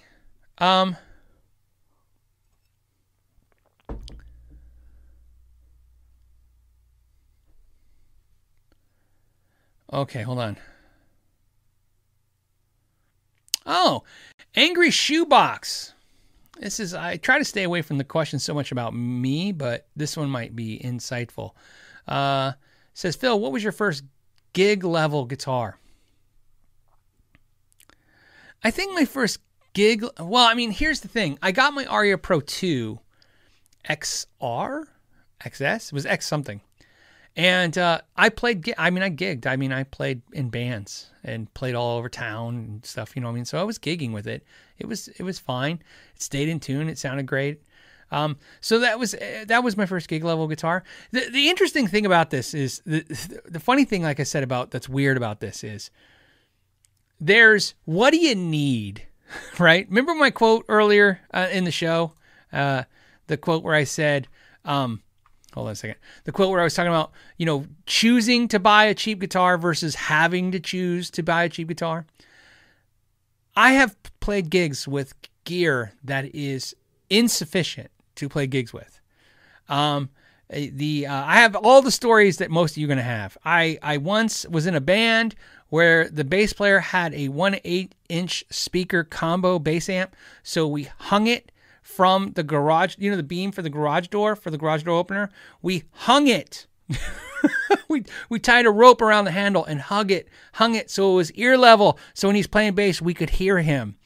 And then me and the other guitar player, because we didn't know any better, plugged into some kind of solid state PV guitar head that had 2 inputs, thinking that meant it was a two guitar head. But of course, one was a lower, decibel input, and one was the regular. So one of us couldn't get heard all the time, but we didn't know, by the way. We just I don't know why your guitar's louder today. Or the next day we're like, man, you were playing way louder today than you were yesterday. We didn't know. It was the randomness of which one plugged in the first or the higher output or input input stage on the amp. Sorry. So, and then we played gigs with that, right? And you use what you got and then you try to get better gear. The thing about that, which was nice, is this is where things I've learned from experiences. I used to literally videotape for you younger viewers. I used to videotape the shows. Every show I played, we'd videotape it. And when you watch the videotape, you could figure out, you didn't need anybody to tell you. You didn't need a sound guy to tell you. You could figure out in the videotape, okay, I need a better amp, or the bass player needs this, or you could figure out from the recordings what you guys needed, or the drummer really needs to buy a better snare. You know what I mean? You could figure that stuff out real fast. But gigging equipment is, I'll tell you this, I would rather play music on crappy gear than not play music. And like I said, that's it. I always want to remind everybody this. It's just an interesting point. I can't remember. Talk about a question. If you asked me, which you didn't, but I'm going to say somebody asked me this question. I can't remember being unhappy with my gear. I have no moment in my life. There was no moment ever that I ever woke up and went, everything sucks. If I can just get a Marshall and a Gibson, I will be happy. Now, I've heard people say that, but I never, ever thought that. I always had fun. I've always had fun. And then what happens is, because I hyper-focused on it, I just wanted to improve it. I'm like, hey, I have a crate amp. Like I said, I had eventually I got a crate amp. So I had an Aria Pro into a crate amp. And I was like, this is great. Until one day you're playing with somebody else. I think with me it was I was playing a crate amp, which I did like, and I probably still do a little bit. But we auditioned a new guitar player. We didn't take him in the band, by the way, but he showed up with a Marshall, and man, it really made me hear how much better. Wasn't the right fit for the band, but definitely his sound was great. You know what I mean? And so like I said, I never remember being unhappy. Like I never plug into anything and go, oh man, this is just horrible. So I just like playing music. So it's all about playing music. But then unfortunately, you collect and you grow and you change. And sometimes it's a focus on improving your sound for your music. Sometimes it's about improving your sound because you have money and time because you work your ass off all the time. Sometimes that's a factor too. Just, right? People try to always insinuate, like when they call a PRS a doctor's lawyer's guitar, like that's a negative thing. And I'm like, you know what? I think it's cool. Doctors and lawyers. Look, I want my doctor and my lawyer to play guitar. That's badass. By the way, my doctor does play guitar. So you know. So that's badass, right? I love that. I love the idea that if I get pulled over by a cop, he plays guitar. Because that made me get me out of the ticket. I'm like, oh, you play Strats? I play Strats. We don't really need to do this today, do we? Tony Goyerborn says, there is no crappy gear, only crappy musicians. Sure, of course, right? I think, like I said, gear can hinder you for sure, and you have to work past that. And we've seen in music history, the only thing I love talking about more than gear is music, by the way. We've seen it over and over with bands. How many bands have created amazing sounds because of not having good gear? You know what I mean? There is tons of that. There are stories riddled through this industry of someone playing a guitar that wasn't that great, or an amp that wasn't that great, or they didn't have the right studio mic, or the right room to record in, and for some reason, it just worked. And, think about this. There are tons of stories about scratch tracks being recorded that ended up being the main track because when they finally got the right stuff, it just wasn't right. It wasn't the right situation. So yeah, it's fun. But like I said, that's why I said it's hard. It's hard. That's why when I hear people say, and it's always a perception thing. I'll hear somebody go, "How come YouTubers don't call out crappy gear?" And I go, "Here's why." Okay, if it's defective, it's crappy, right? If it doesn't do the thing it's supposed to do, then of course it's defective. It's broken, right? If it's broken, it's broken. That happens. But it's sometimes hard, and it's happened to me more times than not in editing, by the way. I'll do a video, I'll say something, I'll be like, this tone is flat and lifeless. And then I'm editing and I watch myself say it and I listen to it and I go, it's not my cup of tea. Maybe I should rephrase that. And I'll go and rephrase it. It has nothing to do with the company because it's probably a guitar, like for instance, that I bought. It's maybe that's not the thing to say because that's just slapping someone. What if somebody likes that tone, recorded their song with their band that tone, and here I am calling the tone of their band flat and lifeless? Is that the right statement? And I go, so I'll re-edit it and I'll maybe say something like, this tone, it doesn't have the higher end harmonics or the higher end frequencies that I prefer. Again, it's an art form. So you don't have to kid glove everything, but like I said, sometimes you want to think about the fact that the truth is some people are able to pull, and plus you don't also want to be the person who says something sucks.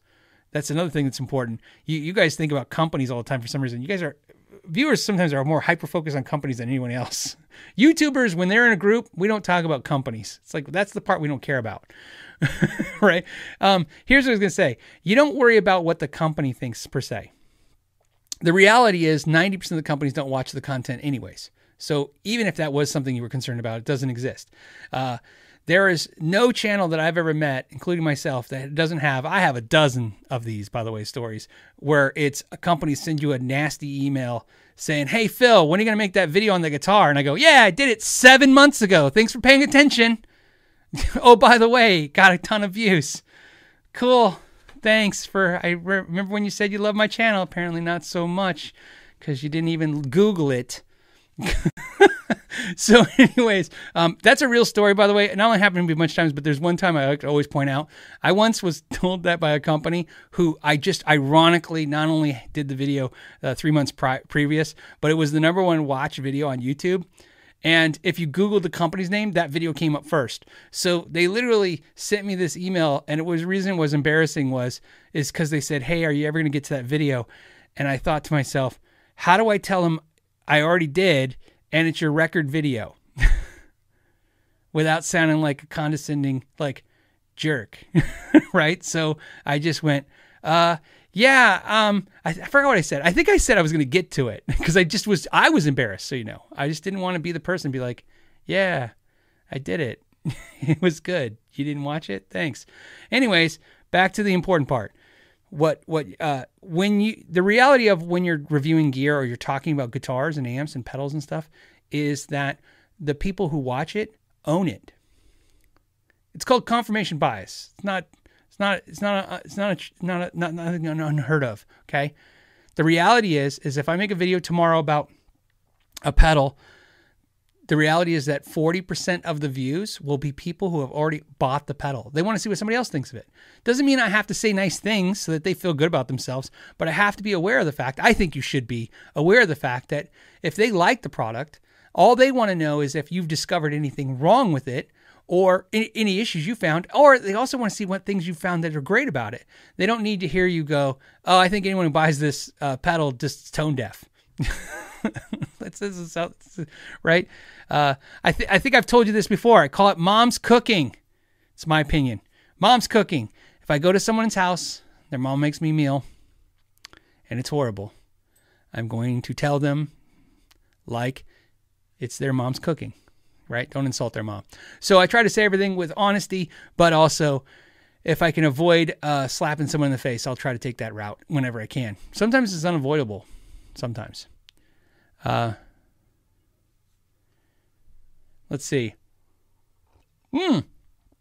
Skeptic, I don't think he's talking to me. I think he's talking to somebody else. He's saying it's a great guitar. It's just a bit heavy. I think he's actually talking to somebody else, but that's a perfect thing. Like that stuff, if you notice, that I say all the time. Like, think about that. I could rephrase that statement he just put to, it was an okay guitar, but it's heavy as crap and only a moron would want this, right? You can imagine that's a different vibe. All right, let's back on. Oh no. Martin Leahy just said, I just ordered the Nux Steel Singer just for the hell of it to try it out. Well, you have to let us know if it's any good. I'm sure it's good. Think about this. I think both those companies, Vertex and NuX, I call it NuX. I'm pretty sure they're NuX. It's not Nux, but it's NuX. Both those companies I think make good stuff. Scott says, Phil, you never say anything sucks. I think you're a safe influencer on the market with. Yeah, that's not true. So Scott, I'm never gonna list the companies, but to say a dozen would be just a joke. It would be like 30 companies hate my guts. Hate it. Like, I mean, publicly, they'll even tell you publicly they don't like me because I've said horrible things about their products. See what I'm saying? And you're probably like most people going, no, I've watched all your videos or I've watched a big, and you've never said anything. If you watch what I'm saying, what I say is actually sometimes I was told by a company I respect and who respects me, but we did have, they didn't like a video I made because of the things I said, and they illustrated it the best to me out of any company I've ever heard. They said it's not that, because if I was saying those things like it sucks or, it's dumb, that wouldn't really hurt or upset them. What upsets them is that I'm critiquing it in a way that is, what do they say? It basically has more merit because of the fact that I go with a critique instead of a slam. Does it make sense? If you slam something, it's easy to brush off. You know what I mean?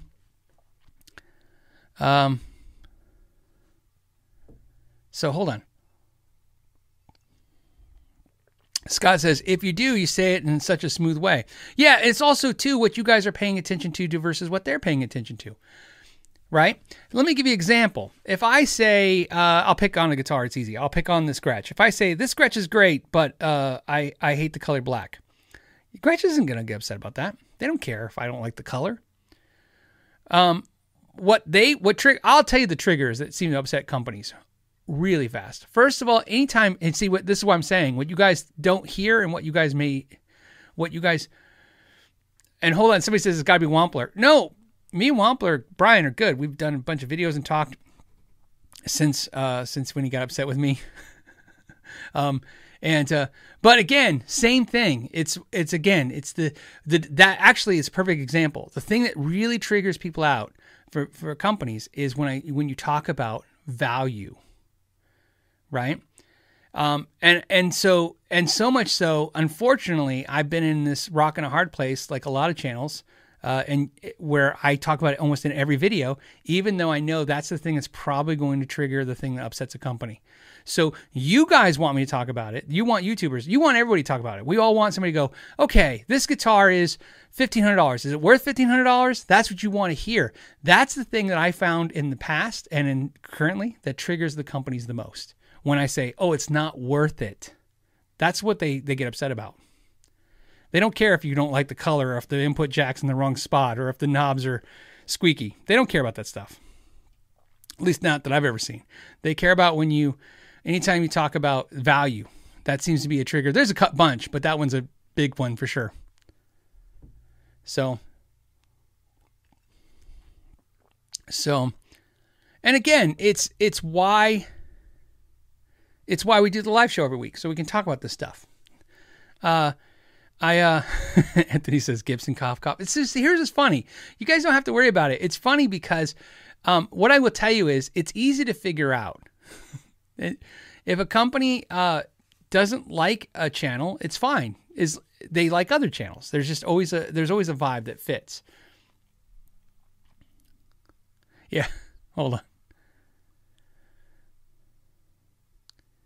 John says facts are more powerful than opinions. That's a good insight. I would add to it that unfortunately most facts are not facts. You know what I mean?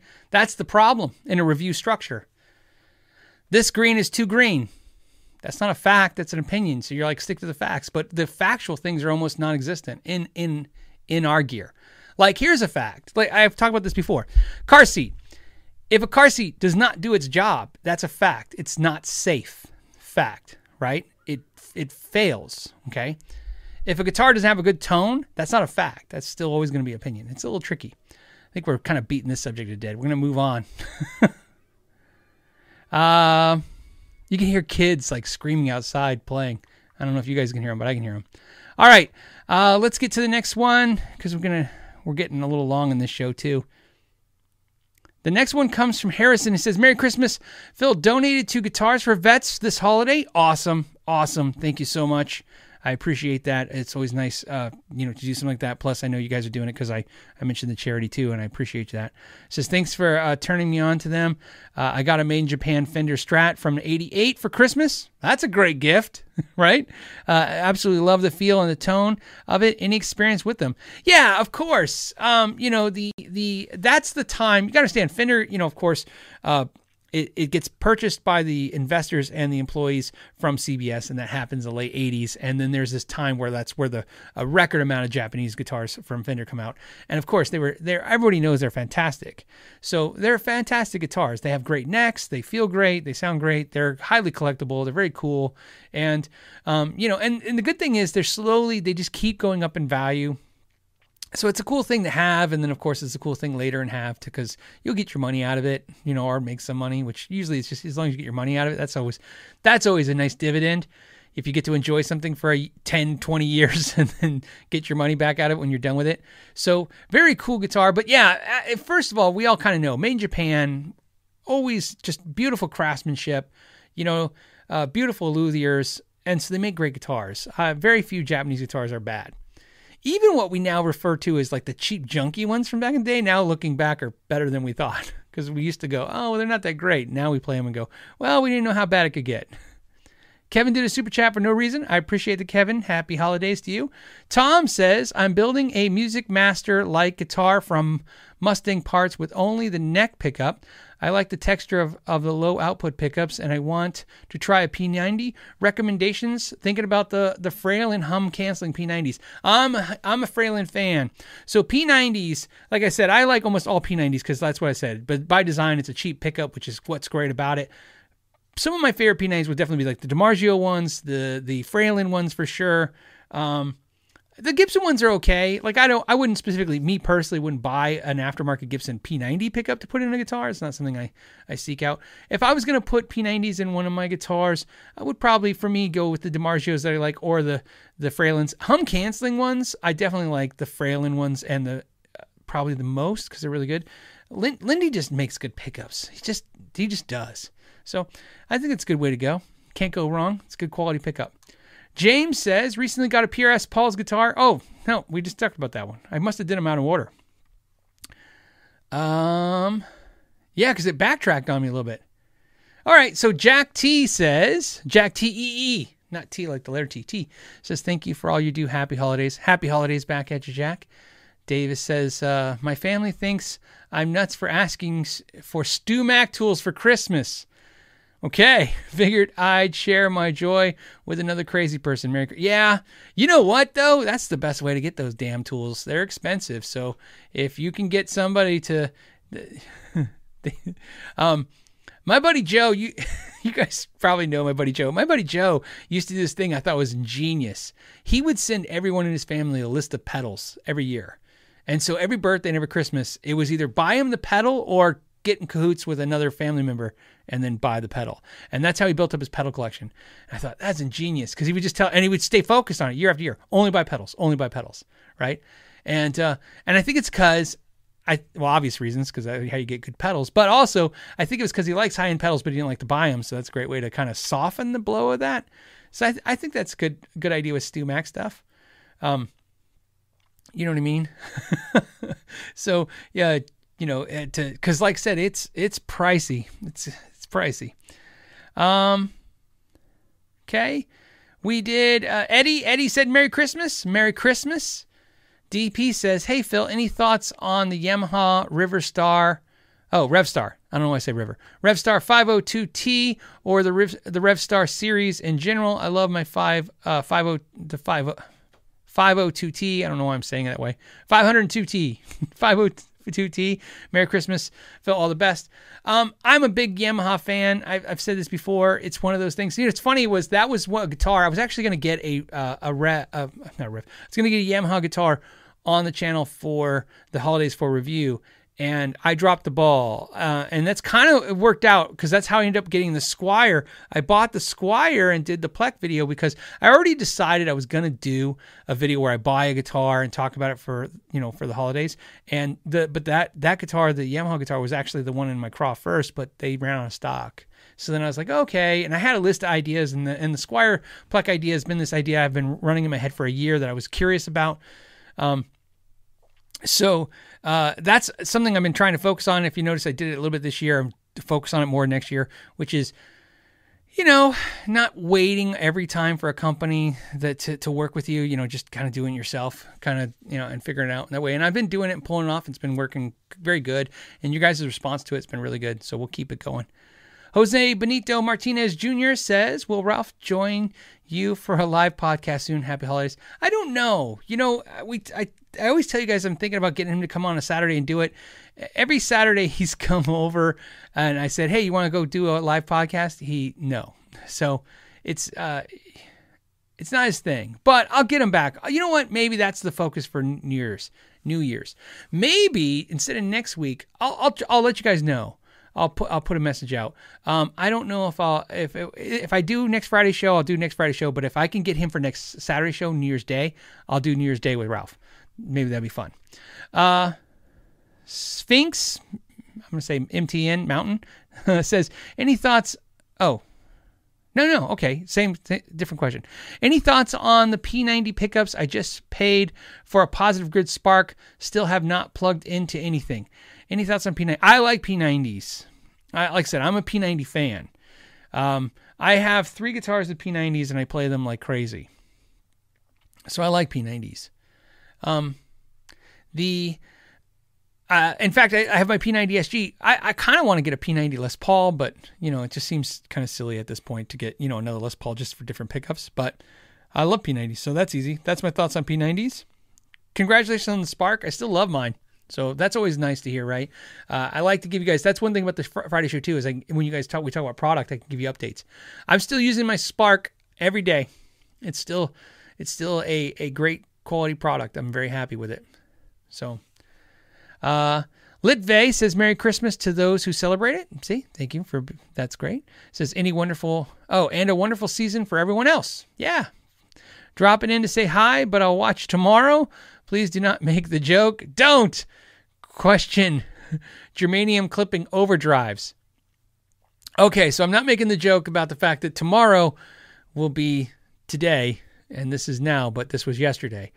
What I will say is, I used to I started especially when the YouTube channel started, I started really learning more and more about pedals. And here's why. I was like everybody, I was getting into pedals, right? Because pedals came late for like me, for like a lot of players. I think a lot of you too. In fact, if it wasn't for YouTube, I wouldn't have got into pedals. That was something I penned to talk about. This is great, Litvey. Great segue into this. Last week we were talking about Glary guitars, and somebody was talking about YouTube hype, and they were saying, it's all YouTube hype. And I have a theory on YouTube hype. Let me give it to you like this. Until YouTube, everybody talks about YouTube in so many ways, but until YouTube, I never cared about pedals. My whole life in music, I was into guitars, I was into amps, and I would buy some pedals. I need a delay pedal. Everything was functional for me. Like, I need a delay, so I got a delay. I needed a chorus, so I tried all the chorus, I bought a chorus. I didn't have 10 delays, and I didn't have 10 overdrives, and I didn't have 5 choruses. Then none of that existed. And then YouTube took off, right? YouTube, 2007, whatever, right? And then all of a sudden, you're watching YouTube videos, and here's why I know YouTube has some kind of influence, and that's why it's important, I think, that YouTubers be upfront as much as they can, because when people talk about stuff, I don't think they realize what's going on with the psyche of it. Here's what I find interesting, just an observation, okay? Pre-YouTube, I could probably name 50 guitar players that I know personally that would have 10 guitars and 2 amps, and they would have 8 pedals.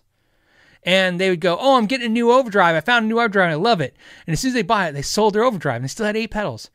They would collect guitars. It always works that way. You buy an amp and a guitar. Everybody buys 1 amp, 1 guitar. Then they buy 2 guitars, then 3 guitars. Usually never a second amp. More amps comes later. You always built the guitar collection. When I go on YouTube now and I watch all the channels on YouTube, and I don't mean the YouTuber channels that are actually, trying to make content and build, followings and stuff. I'm talking about just even average player, right? Maybe he's got 15 subscribers. I see this trend that's definitely something that you never saw until post YouTube. They have like 5 guitars, they have 400 pedals, and they have 2 amps.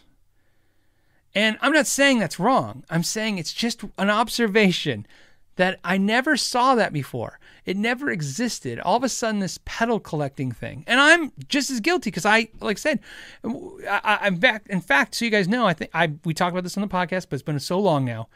The old way the room used to look, if you remember, it was a row of guitars, and then it was the 2 shelf lines of pedals, and then amps. And the reason why the room got changed was everyone's questions were so focused on pedals with me.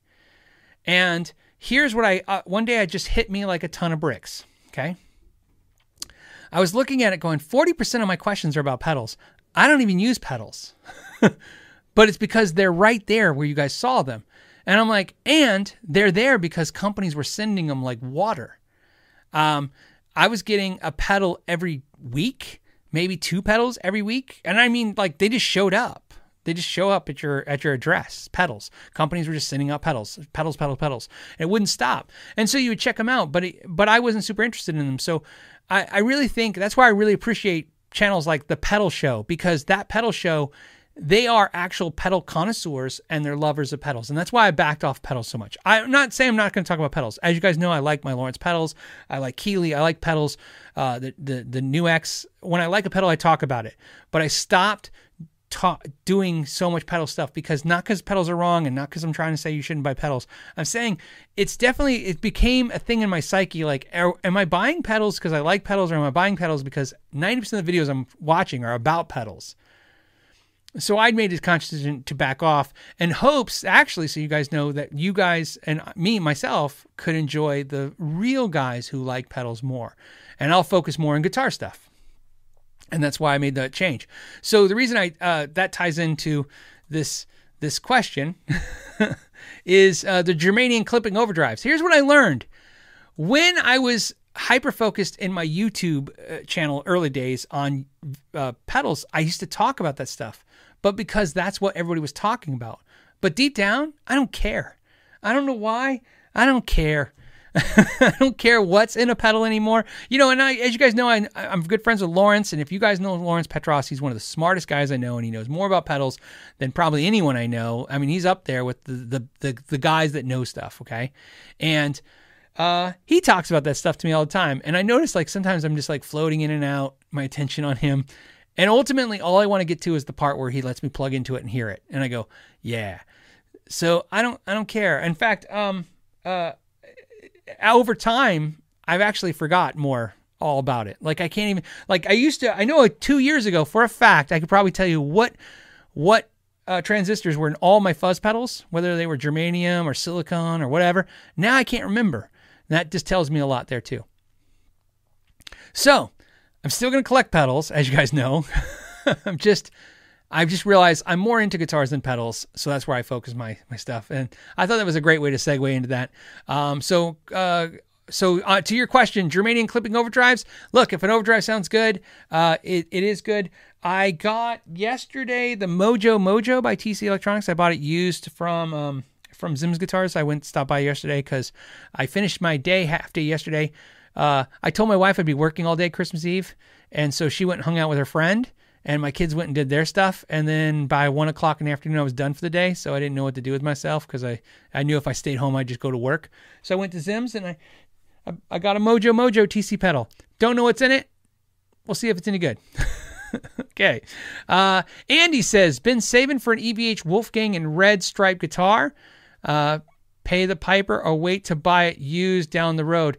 If it was me and I really wanted the striped Wolfgang, I would go to I would contact your favorite retailer, right? So if it's a mom and pop and you trust them, go to them. If it's a online dealer, go to them, right? Like I said, whoever you trust the most, okay? And get it on order. Just put it on order. It'll come eventually. My guess is the used prices will not subside on Eddie Van Halen product, EVH, okay? So again, very important. I know this is important to always disclose this stuff. Opinion, right? This is opinion. No magic Ouija board here. But I don't think Music Man, Wolfgang, or EVH, not Music Man, EVH, Eddie Van Halen Wolfgangs, Wolfgang, EVH, PV stuff, all that stuff they don't make anymore, that stuff, it's never coming back down. Okay. I don't know if it'll stay. Well, I already said that it'll never come down. It's going to be expensive forever. If they don't make it anymore, and it was an Eddie Van Halen product, it's if you're thinking about buying that stuff,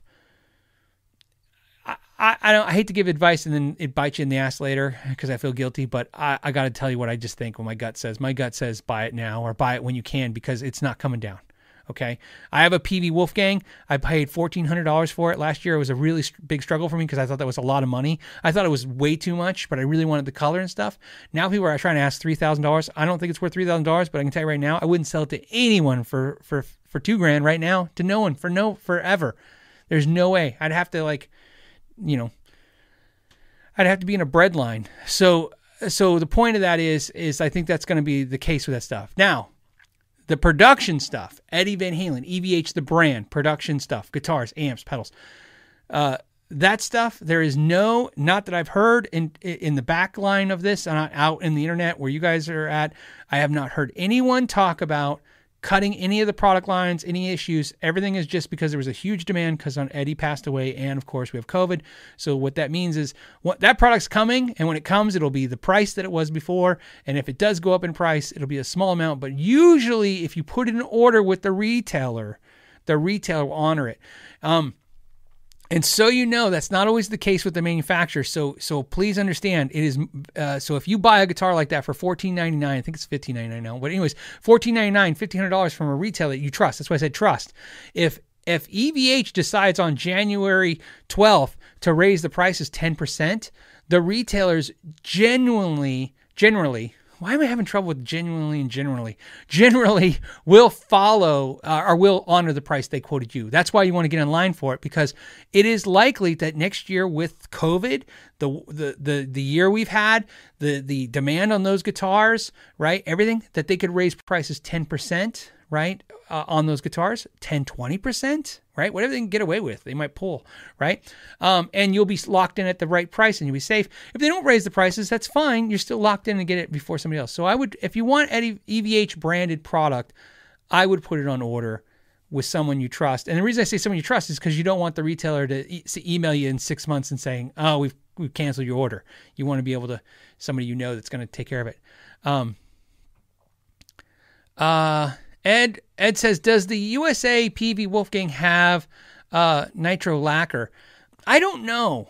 But I can tell you this, Ed, I'll tell you what I'll do. I'll blacklight mine. I'll check mine tonight. And I'll make a note next week if I can just mention it next week, if that helps. So I'll do it. But yeah, so that's my opinion on the EVH stuff and what you probably should do if you're trying to get that stuff. Okay, hold on. We're going to go over 2 hours. There's no way. Okay, Judson Grove says, Phil, if you were a lefty and wanted Gibson to make a lefty run of Les Pauls, how would you proceed? Oh, a lefty run of Les Paul lights. I wouldn't. I don't think they're going to do it. The Les Paul Light is a guitar that I think is cool as hell, but it always flops. It always does badly. Like I said, they've produced the version of this guitar many times. If you look, I think Trogley did a cool video of one, because I used to have the other one, the Les Paul Custom Light with black, with gold pickups, that I definitely regret selling. I got rid of it because I had the chunky 50s neck, but now I like that neck. It was just back in the day I didn't. They always failed, and you could always pick them up cheap. So when product lines like that, there's a very niche amount of guys that were like, hey, I want a Les Paul, but I don't want it to be exactly like a Les Paul. Majority of players want Les Pauls to be exactly like they're supposed to. They want just a big old Les Paul. So, you know what I would look into, Judson? Look into, like I said, the Eclipse. That's another reason why I want to get an LTD Eclipse. The LTD Eclipse is basically that guitar. So I was thinking about getting one and then, modding it up and making it that guitar. So we'll see. And I don't know that they make a left-handed guitar, but I would imagine they would make one. Jason said, Merry Christmas, Phil, and everyone watching. Thanks for everything you've done, from the Sharp My Axe on my guitar and the content you put out. You're welcome. Thank you so much. I appreciate that so much. Tony Goyburn says $20 holla. Oh, Jesus. I'm sorry. What a day to say that. But you caught me off guard. He said $20 holla. Thanks for this today. Oh, this is going to be a thing, I can tell. $20 holla. I'm going to have to learn how to say it. I'm by myself, and this is great hanging with all of you. Yeah, like I said, I thought it'd be fun. And I hope you guys enjoying it today too. We'll go, like I said, a few more minutes to make sure we do stuff. I'd stay longer, but I'm going to lose my voice at this point. Neil, and then I'll go back over. Please, no more super chats. As much as I appreciate them and stuff, I'm not going to answer anymore after this one, and then I'll stay in the main screen for the rest of the time. Neil B says, best way to donate a guitar to someone who needs one. Man, if you could figure that out, you tell me. My biggest problem on this channel was, one of the things I was most excited about is when companies started reaching out, everybody, little companies like not little, I shouldn't say, but like Schecter, right? Schecter guitars and Ibanez and Glary and all these brands that are, and I thought, wow, wouldn't this be cool? I had this crazy vision and I'm trying to execute on it still. And it's just been a nightmare. And the idea was, send me this guitar, I'll review it, and then maybe fix it up, you know what I mean, in another video, and that'd be a cool video, and then donate it to a kid, right? The whole donating it to someone that can use it. And so you guys know, Guitars for Vets, as much as I talk about them, they don't really take guitar donations either. I've given them guitars in the past, but that's why I stopped, because I gave them guitars, but they sell the guitars like in raffles and stuff, take the money, and then they buy their acoustic packs that they give the veterans. So once I figured out they're doing that, I just started giving them money, right? Because I was like, oh, that's easier. Just give them money. And I understand their logic. They have a deal with Yamaha. So every veteran gets the same Yamaha guitar, gig bag, strap, lessons. It's a uniform thing. And they have a deal with Yamaha. I think Yamaha sets them up and stuff. So it's just an easy deal. $200. So they pay $200 and it's a complete package. What I learned is exactly that. Most places want money, not the guitars. So I've given guitars to teachers. I've given guitars to after-school programs. I gave a guitar. Say, think of this. I gave a guitar to Alice Cooper's charity here in town, which is the Teen Center, and that's what they did with the guitar. They end up I think they gave it away as a prize for a guitar contest, right? They did something like that. So they found a use for it that way. But it's hard. It's hard to just find somebody that wants a guitar. And I get emails from people saying that, but emails are horrible because, I don't know who anyone is. You know what I mean? That's just unsolicited. Like, I empathize with the stories I read, but I don't know how accurate they are. And then I got to ship this guitar. So my point is, it's very hard. Larry Mitchell, who's a good friend of mine, he said Guitars for the Classroom. I had horrible experience trying to give them anything. I couldn't get them to talk to me. I kept messaging them, emailing them, and never got a response from them. If they ever, any of you guys know anybody there, tell them I said that. Hopefully they'll reach out to me, because if you heard my videos when I say I give a guitar to a kid or somebody, it's always just a random person. Like a friend of mine says, hey, I know this guy at work and his kid wants a guitar and I can give that guitar. So we're looking for it. Cause I like I said, I always have some guitars, that's the beautiful part of having a channel that you reviews products. Sometimes the product sticks around, and it'd be nice to give it to somebody who can really appreciate it. That'd be nice. So there you go. Plus, you guys, I get emails from you guys all the time trying to give guitars. Same thing. You guys, hey, I have this guitar and I want to give it to somebody. Who should I give it to? And so always email me suggestions. Just put in the subject line so I know to fish it out of the email batches. That it's that you know a donation place where I can do that, and I can suggest you to do it. And then Pat did a super chat. I said no more, but he just wanted to say thanks for all I do. I appreciate it. All I do is hang out with you guys. So hopefully that's fun. Steve wants to know, so I'm going to try and, what I'm going to do for, let's do a fun thing. Let me try to find the weirdest questions and hit those. Steve just did a question. He says, have you ever fretted a guitar with squiggly frets? That's that true temperament fret system? No, I don't even know how to, I don't even know how to compliment. My skill level is not that good, apparently. I refret all the time, but I don't even understand. I would have to not only be taught that, but I'd have to at least see one. I don't think I've ever physically touched one. I think I've seen one at the NAMM show. If you guys don't know what he's talking about, it's where the frets, just type in true temperament frets. And maybe I'll put a link when I index it. It's just a nightmare of a thing, looking wise. I don't even understand how it's sitting in there. I don't know if they're glued in or how they're pressed. It would be really cool if someone made a video showing you how to do it. I think I could grasp the concept, and I would definitely be crazy enough to buy a set and do it to a guitar. Right? I mean, I would do it just for the experience. If you guys notice, a lot of times I'll just do something because I want to see if I can do it, because it's just one more feather in the cap kind of thing, to add my skill set. But no, I've never done it. Don't know anything about it. The Panda says, what PRS is the next? What PRS is that next to the Plex Squire on the wall? Well, there's two PRSs, one on each side of the Squire. Get my fat head out of the way. The one on, for those podcast listeners, one is my blue Hollow Body 2 PRS. That was my birthday present this year. I'd say for my wife. I guess it's for my wife. She's the one that told me to get it. And the other on the side is the other one is my brown Mira, and the Mira is my my guitar that I've had the longest. I bought that in 2013, and that's my main guitar. I refretted it last November with stainless steel frets because I wore the frets on the damn guitar out. So there you go. Funny thing to give you an idea how light that PRS is, the Mira, that hollow body is a full hollow body guitar. It's hollow, and the Mira is still a little lighter. So those are my two PRSs and then on the other side is Nathan's guitar, but it's not next to the Squiers, but I'm just letting you know it's the one Nathan made for me. Okay. I'm going to try to find something interesting.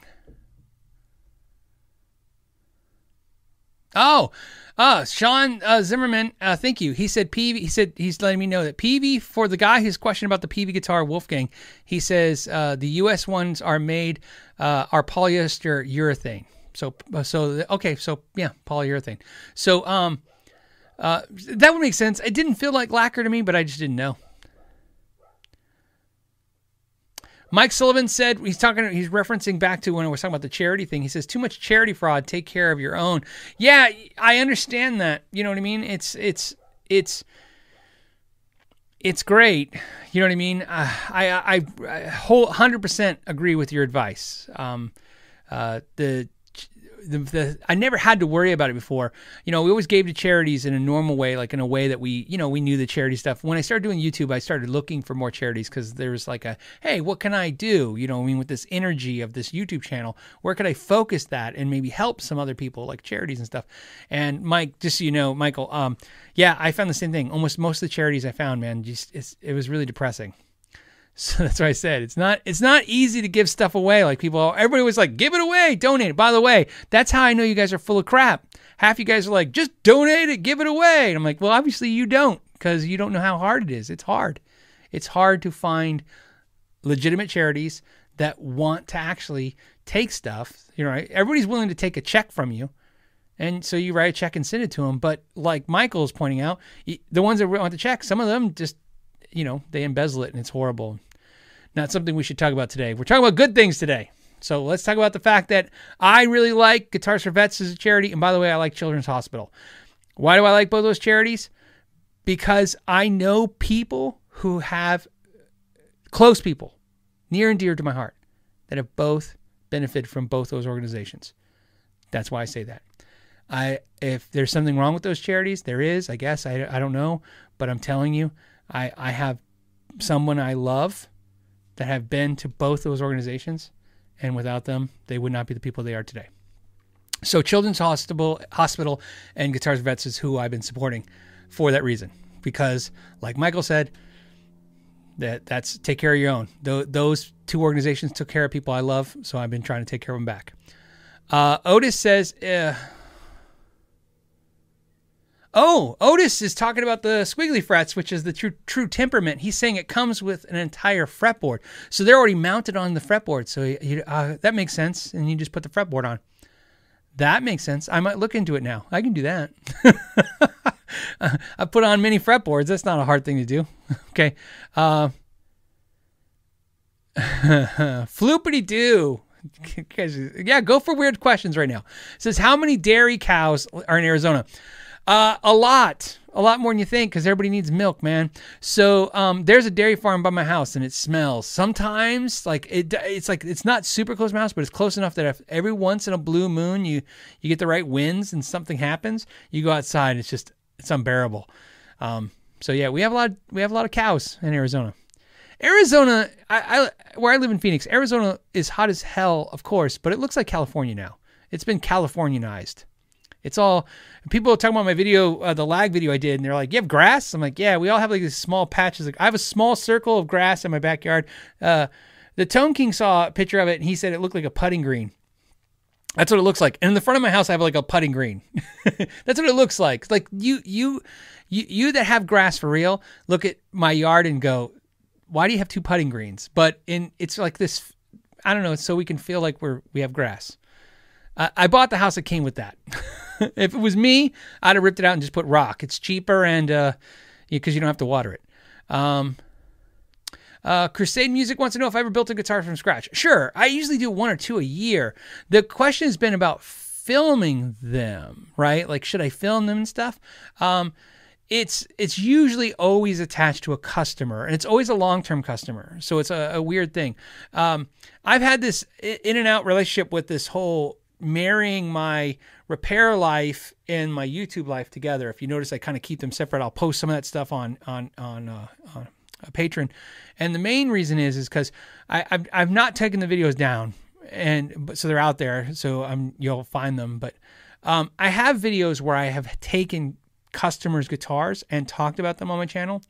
And what I learned, a very harsh lesson, was when somebody that loves their guitar that doesn't understand the internet, okay, because let's face it, not everybody understands hanging out on Christmas Day for 2 hours talking about guitars. They bring me guitars and I say, hey, can I film this? And they go, yeah. And they don't understand what they just signed up for.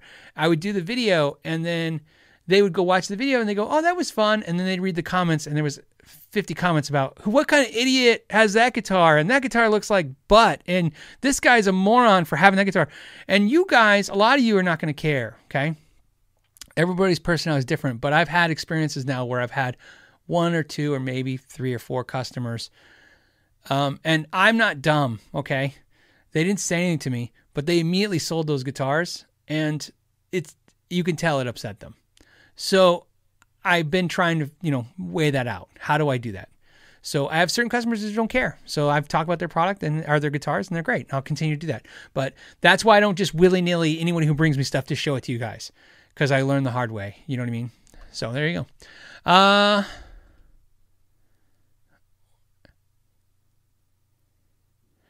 Hold on. Okay, any other crazy questions? Like I said, ask me anything crazy right now.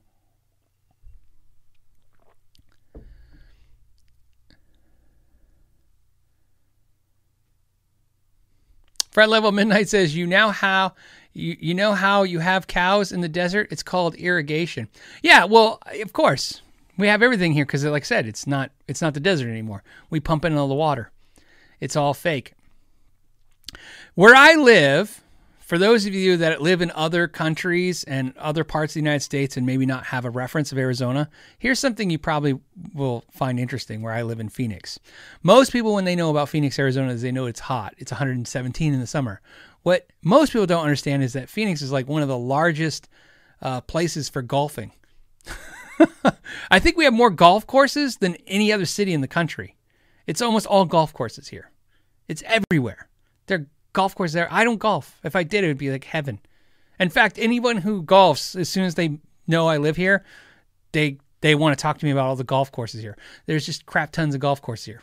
Because everybody likes to come here when it's snowing where you're at and golf. Today, I don't know what the Celsius is, but Fahrenheit, it was 65 was the high today. On Christmas. So it's 65. You could go golfing today on Christmas. It was a beautiful sunny day. And then the Panda says, how often do you see javelinas where you live? In Arizona, saw them a lot in Huachuca. So I think he's talking about like Fort Huachuca. I've never seen a javelina. So, because like I said, where I live is a city, it gets kind of rural past me, but I have seen, and I've lived in Arizona since, I want to say 1986. That sounds about right. Maybe 85.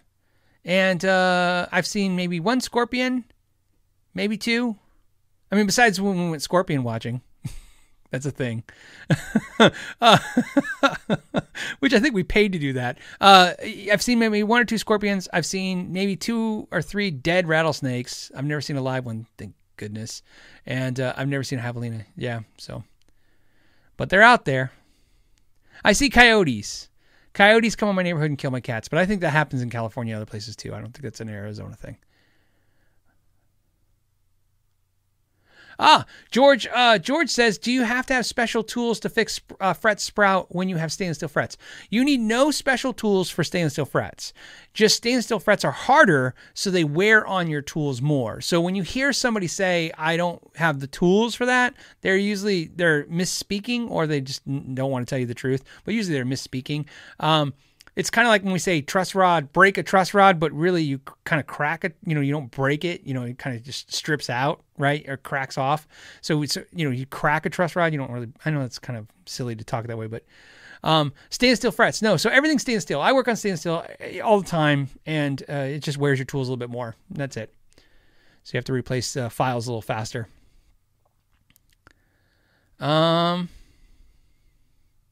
Okay. All right. I think on that note, I think I'm going to go with Janice, who says, play your guitar. I think Janice is calling it. I think now we're going to go ahead and call it so we can go play guitar or spend time with families. That's probably good too. Either way. We didn't have family come for Christmas because our family's in New Mexico and stuff. And just because of COVID and stuff, we just didn't do anything for Christmas this year. Steven did a last super chat, so I'm going to give him that. It says, installing a Floyd, how would you reinforce a Strat cavity for the Floyd posts if you are starting to crack in the wood or the posts start to blow out? How do you prevent this? So if I had a guitar, let's just say if you brought me a guitar and you had a Floyd Rose in it, it doesn't matter if it was original or if you installed it afterwards, and I was getting where the post, you're talking about the countersinks in the guitar, if I was seeing cracks there, what I would do is I would pull the post. So I'd pull the guitar, pull the bridge off, take the guitar apart, pull the bridge off, pull the posts so I can inspect what's going on. Because a lot of times the posts, what's happening is they're pushing forward on the top. Okay, the bridge is pushing forward, and it's not cracking through the body; it's the paint that's cracking. So if that's the case, what you would do is I would, well, it depends on the guitar. You know what I mean? Sometimes I have to send it to somebody for finish work if it needs finish work. If it's something I can fill and finish on the cracks myself, I'll do that. Sometimes you can do that because they're minor. Then I would drill and dowel the holes and re-drill posts and resync the posts back in so that they have something really firm to put in there. My guess is if you're getting cracking, it's because they're again, this is kind of a little tricky. I'm looking for something that illustrates this visually. Basically, think about this. You have the drilled out hole, right? It's going to be like this, and the post is in there. And I'm going to say this coffee cup's the post, and this is all dumb, guys. Bear with me. So here's your hole, is my two hands. What's happening is the hole's too big, so that the top of the bridge is pushing. Do you see what I'm saying? It's pushing like this. So that's why I want to drill and fill it. You could be lazy, pull the post out, and just fill it in there because there might be something in there that's filled. You wouldn't do it with glue or anything. You can use wood shavings and stuff like that. But I would drill it and dowel it. That's how I would handle it. That sounds like a pain in the ass. It probably because it is, but that's what I would do. So my guess is if it's acting up, you need to start with a good foundation and redo it again because it'll just continue to get worse. Those posts will just keep pushing forward, causing a bigger problem. So, all right. On that note, I want to thank you guys so much for hanging out with me on this Christmas day. Like I said, if you celebrate Christmas, Merry Christmas. If you don't, Happy Holidays. Like I said, and as my friend would say, if you're an atheist, happy buying crap day. I just like that joke. He just told me this week, so I'm just sharing it. So, anyways, on that note, everybody, I hope has a good weekend, spends it with someone they love or a guitar they love. That works too. And don't forget, like Dale said, and they've said over and over again, don't forget to play guitar. As always, thank you guys so much for your time. Till next Friday. Like I said, we'll do next Friday, same time, unless, of course, Ralph agrees to do Saturday, and I'll give you guys notice of that ahead of time. Otherwise, I'll see you guys next week. All right? Know your gear.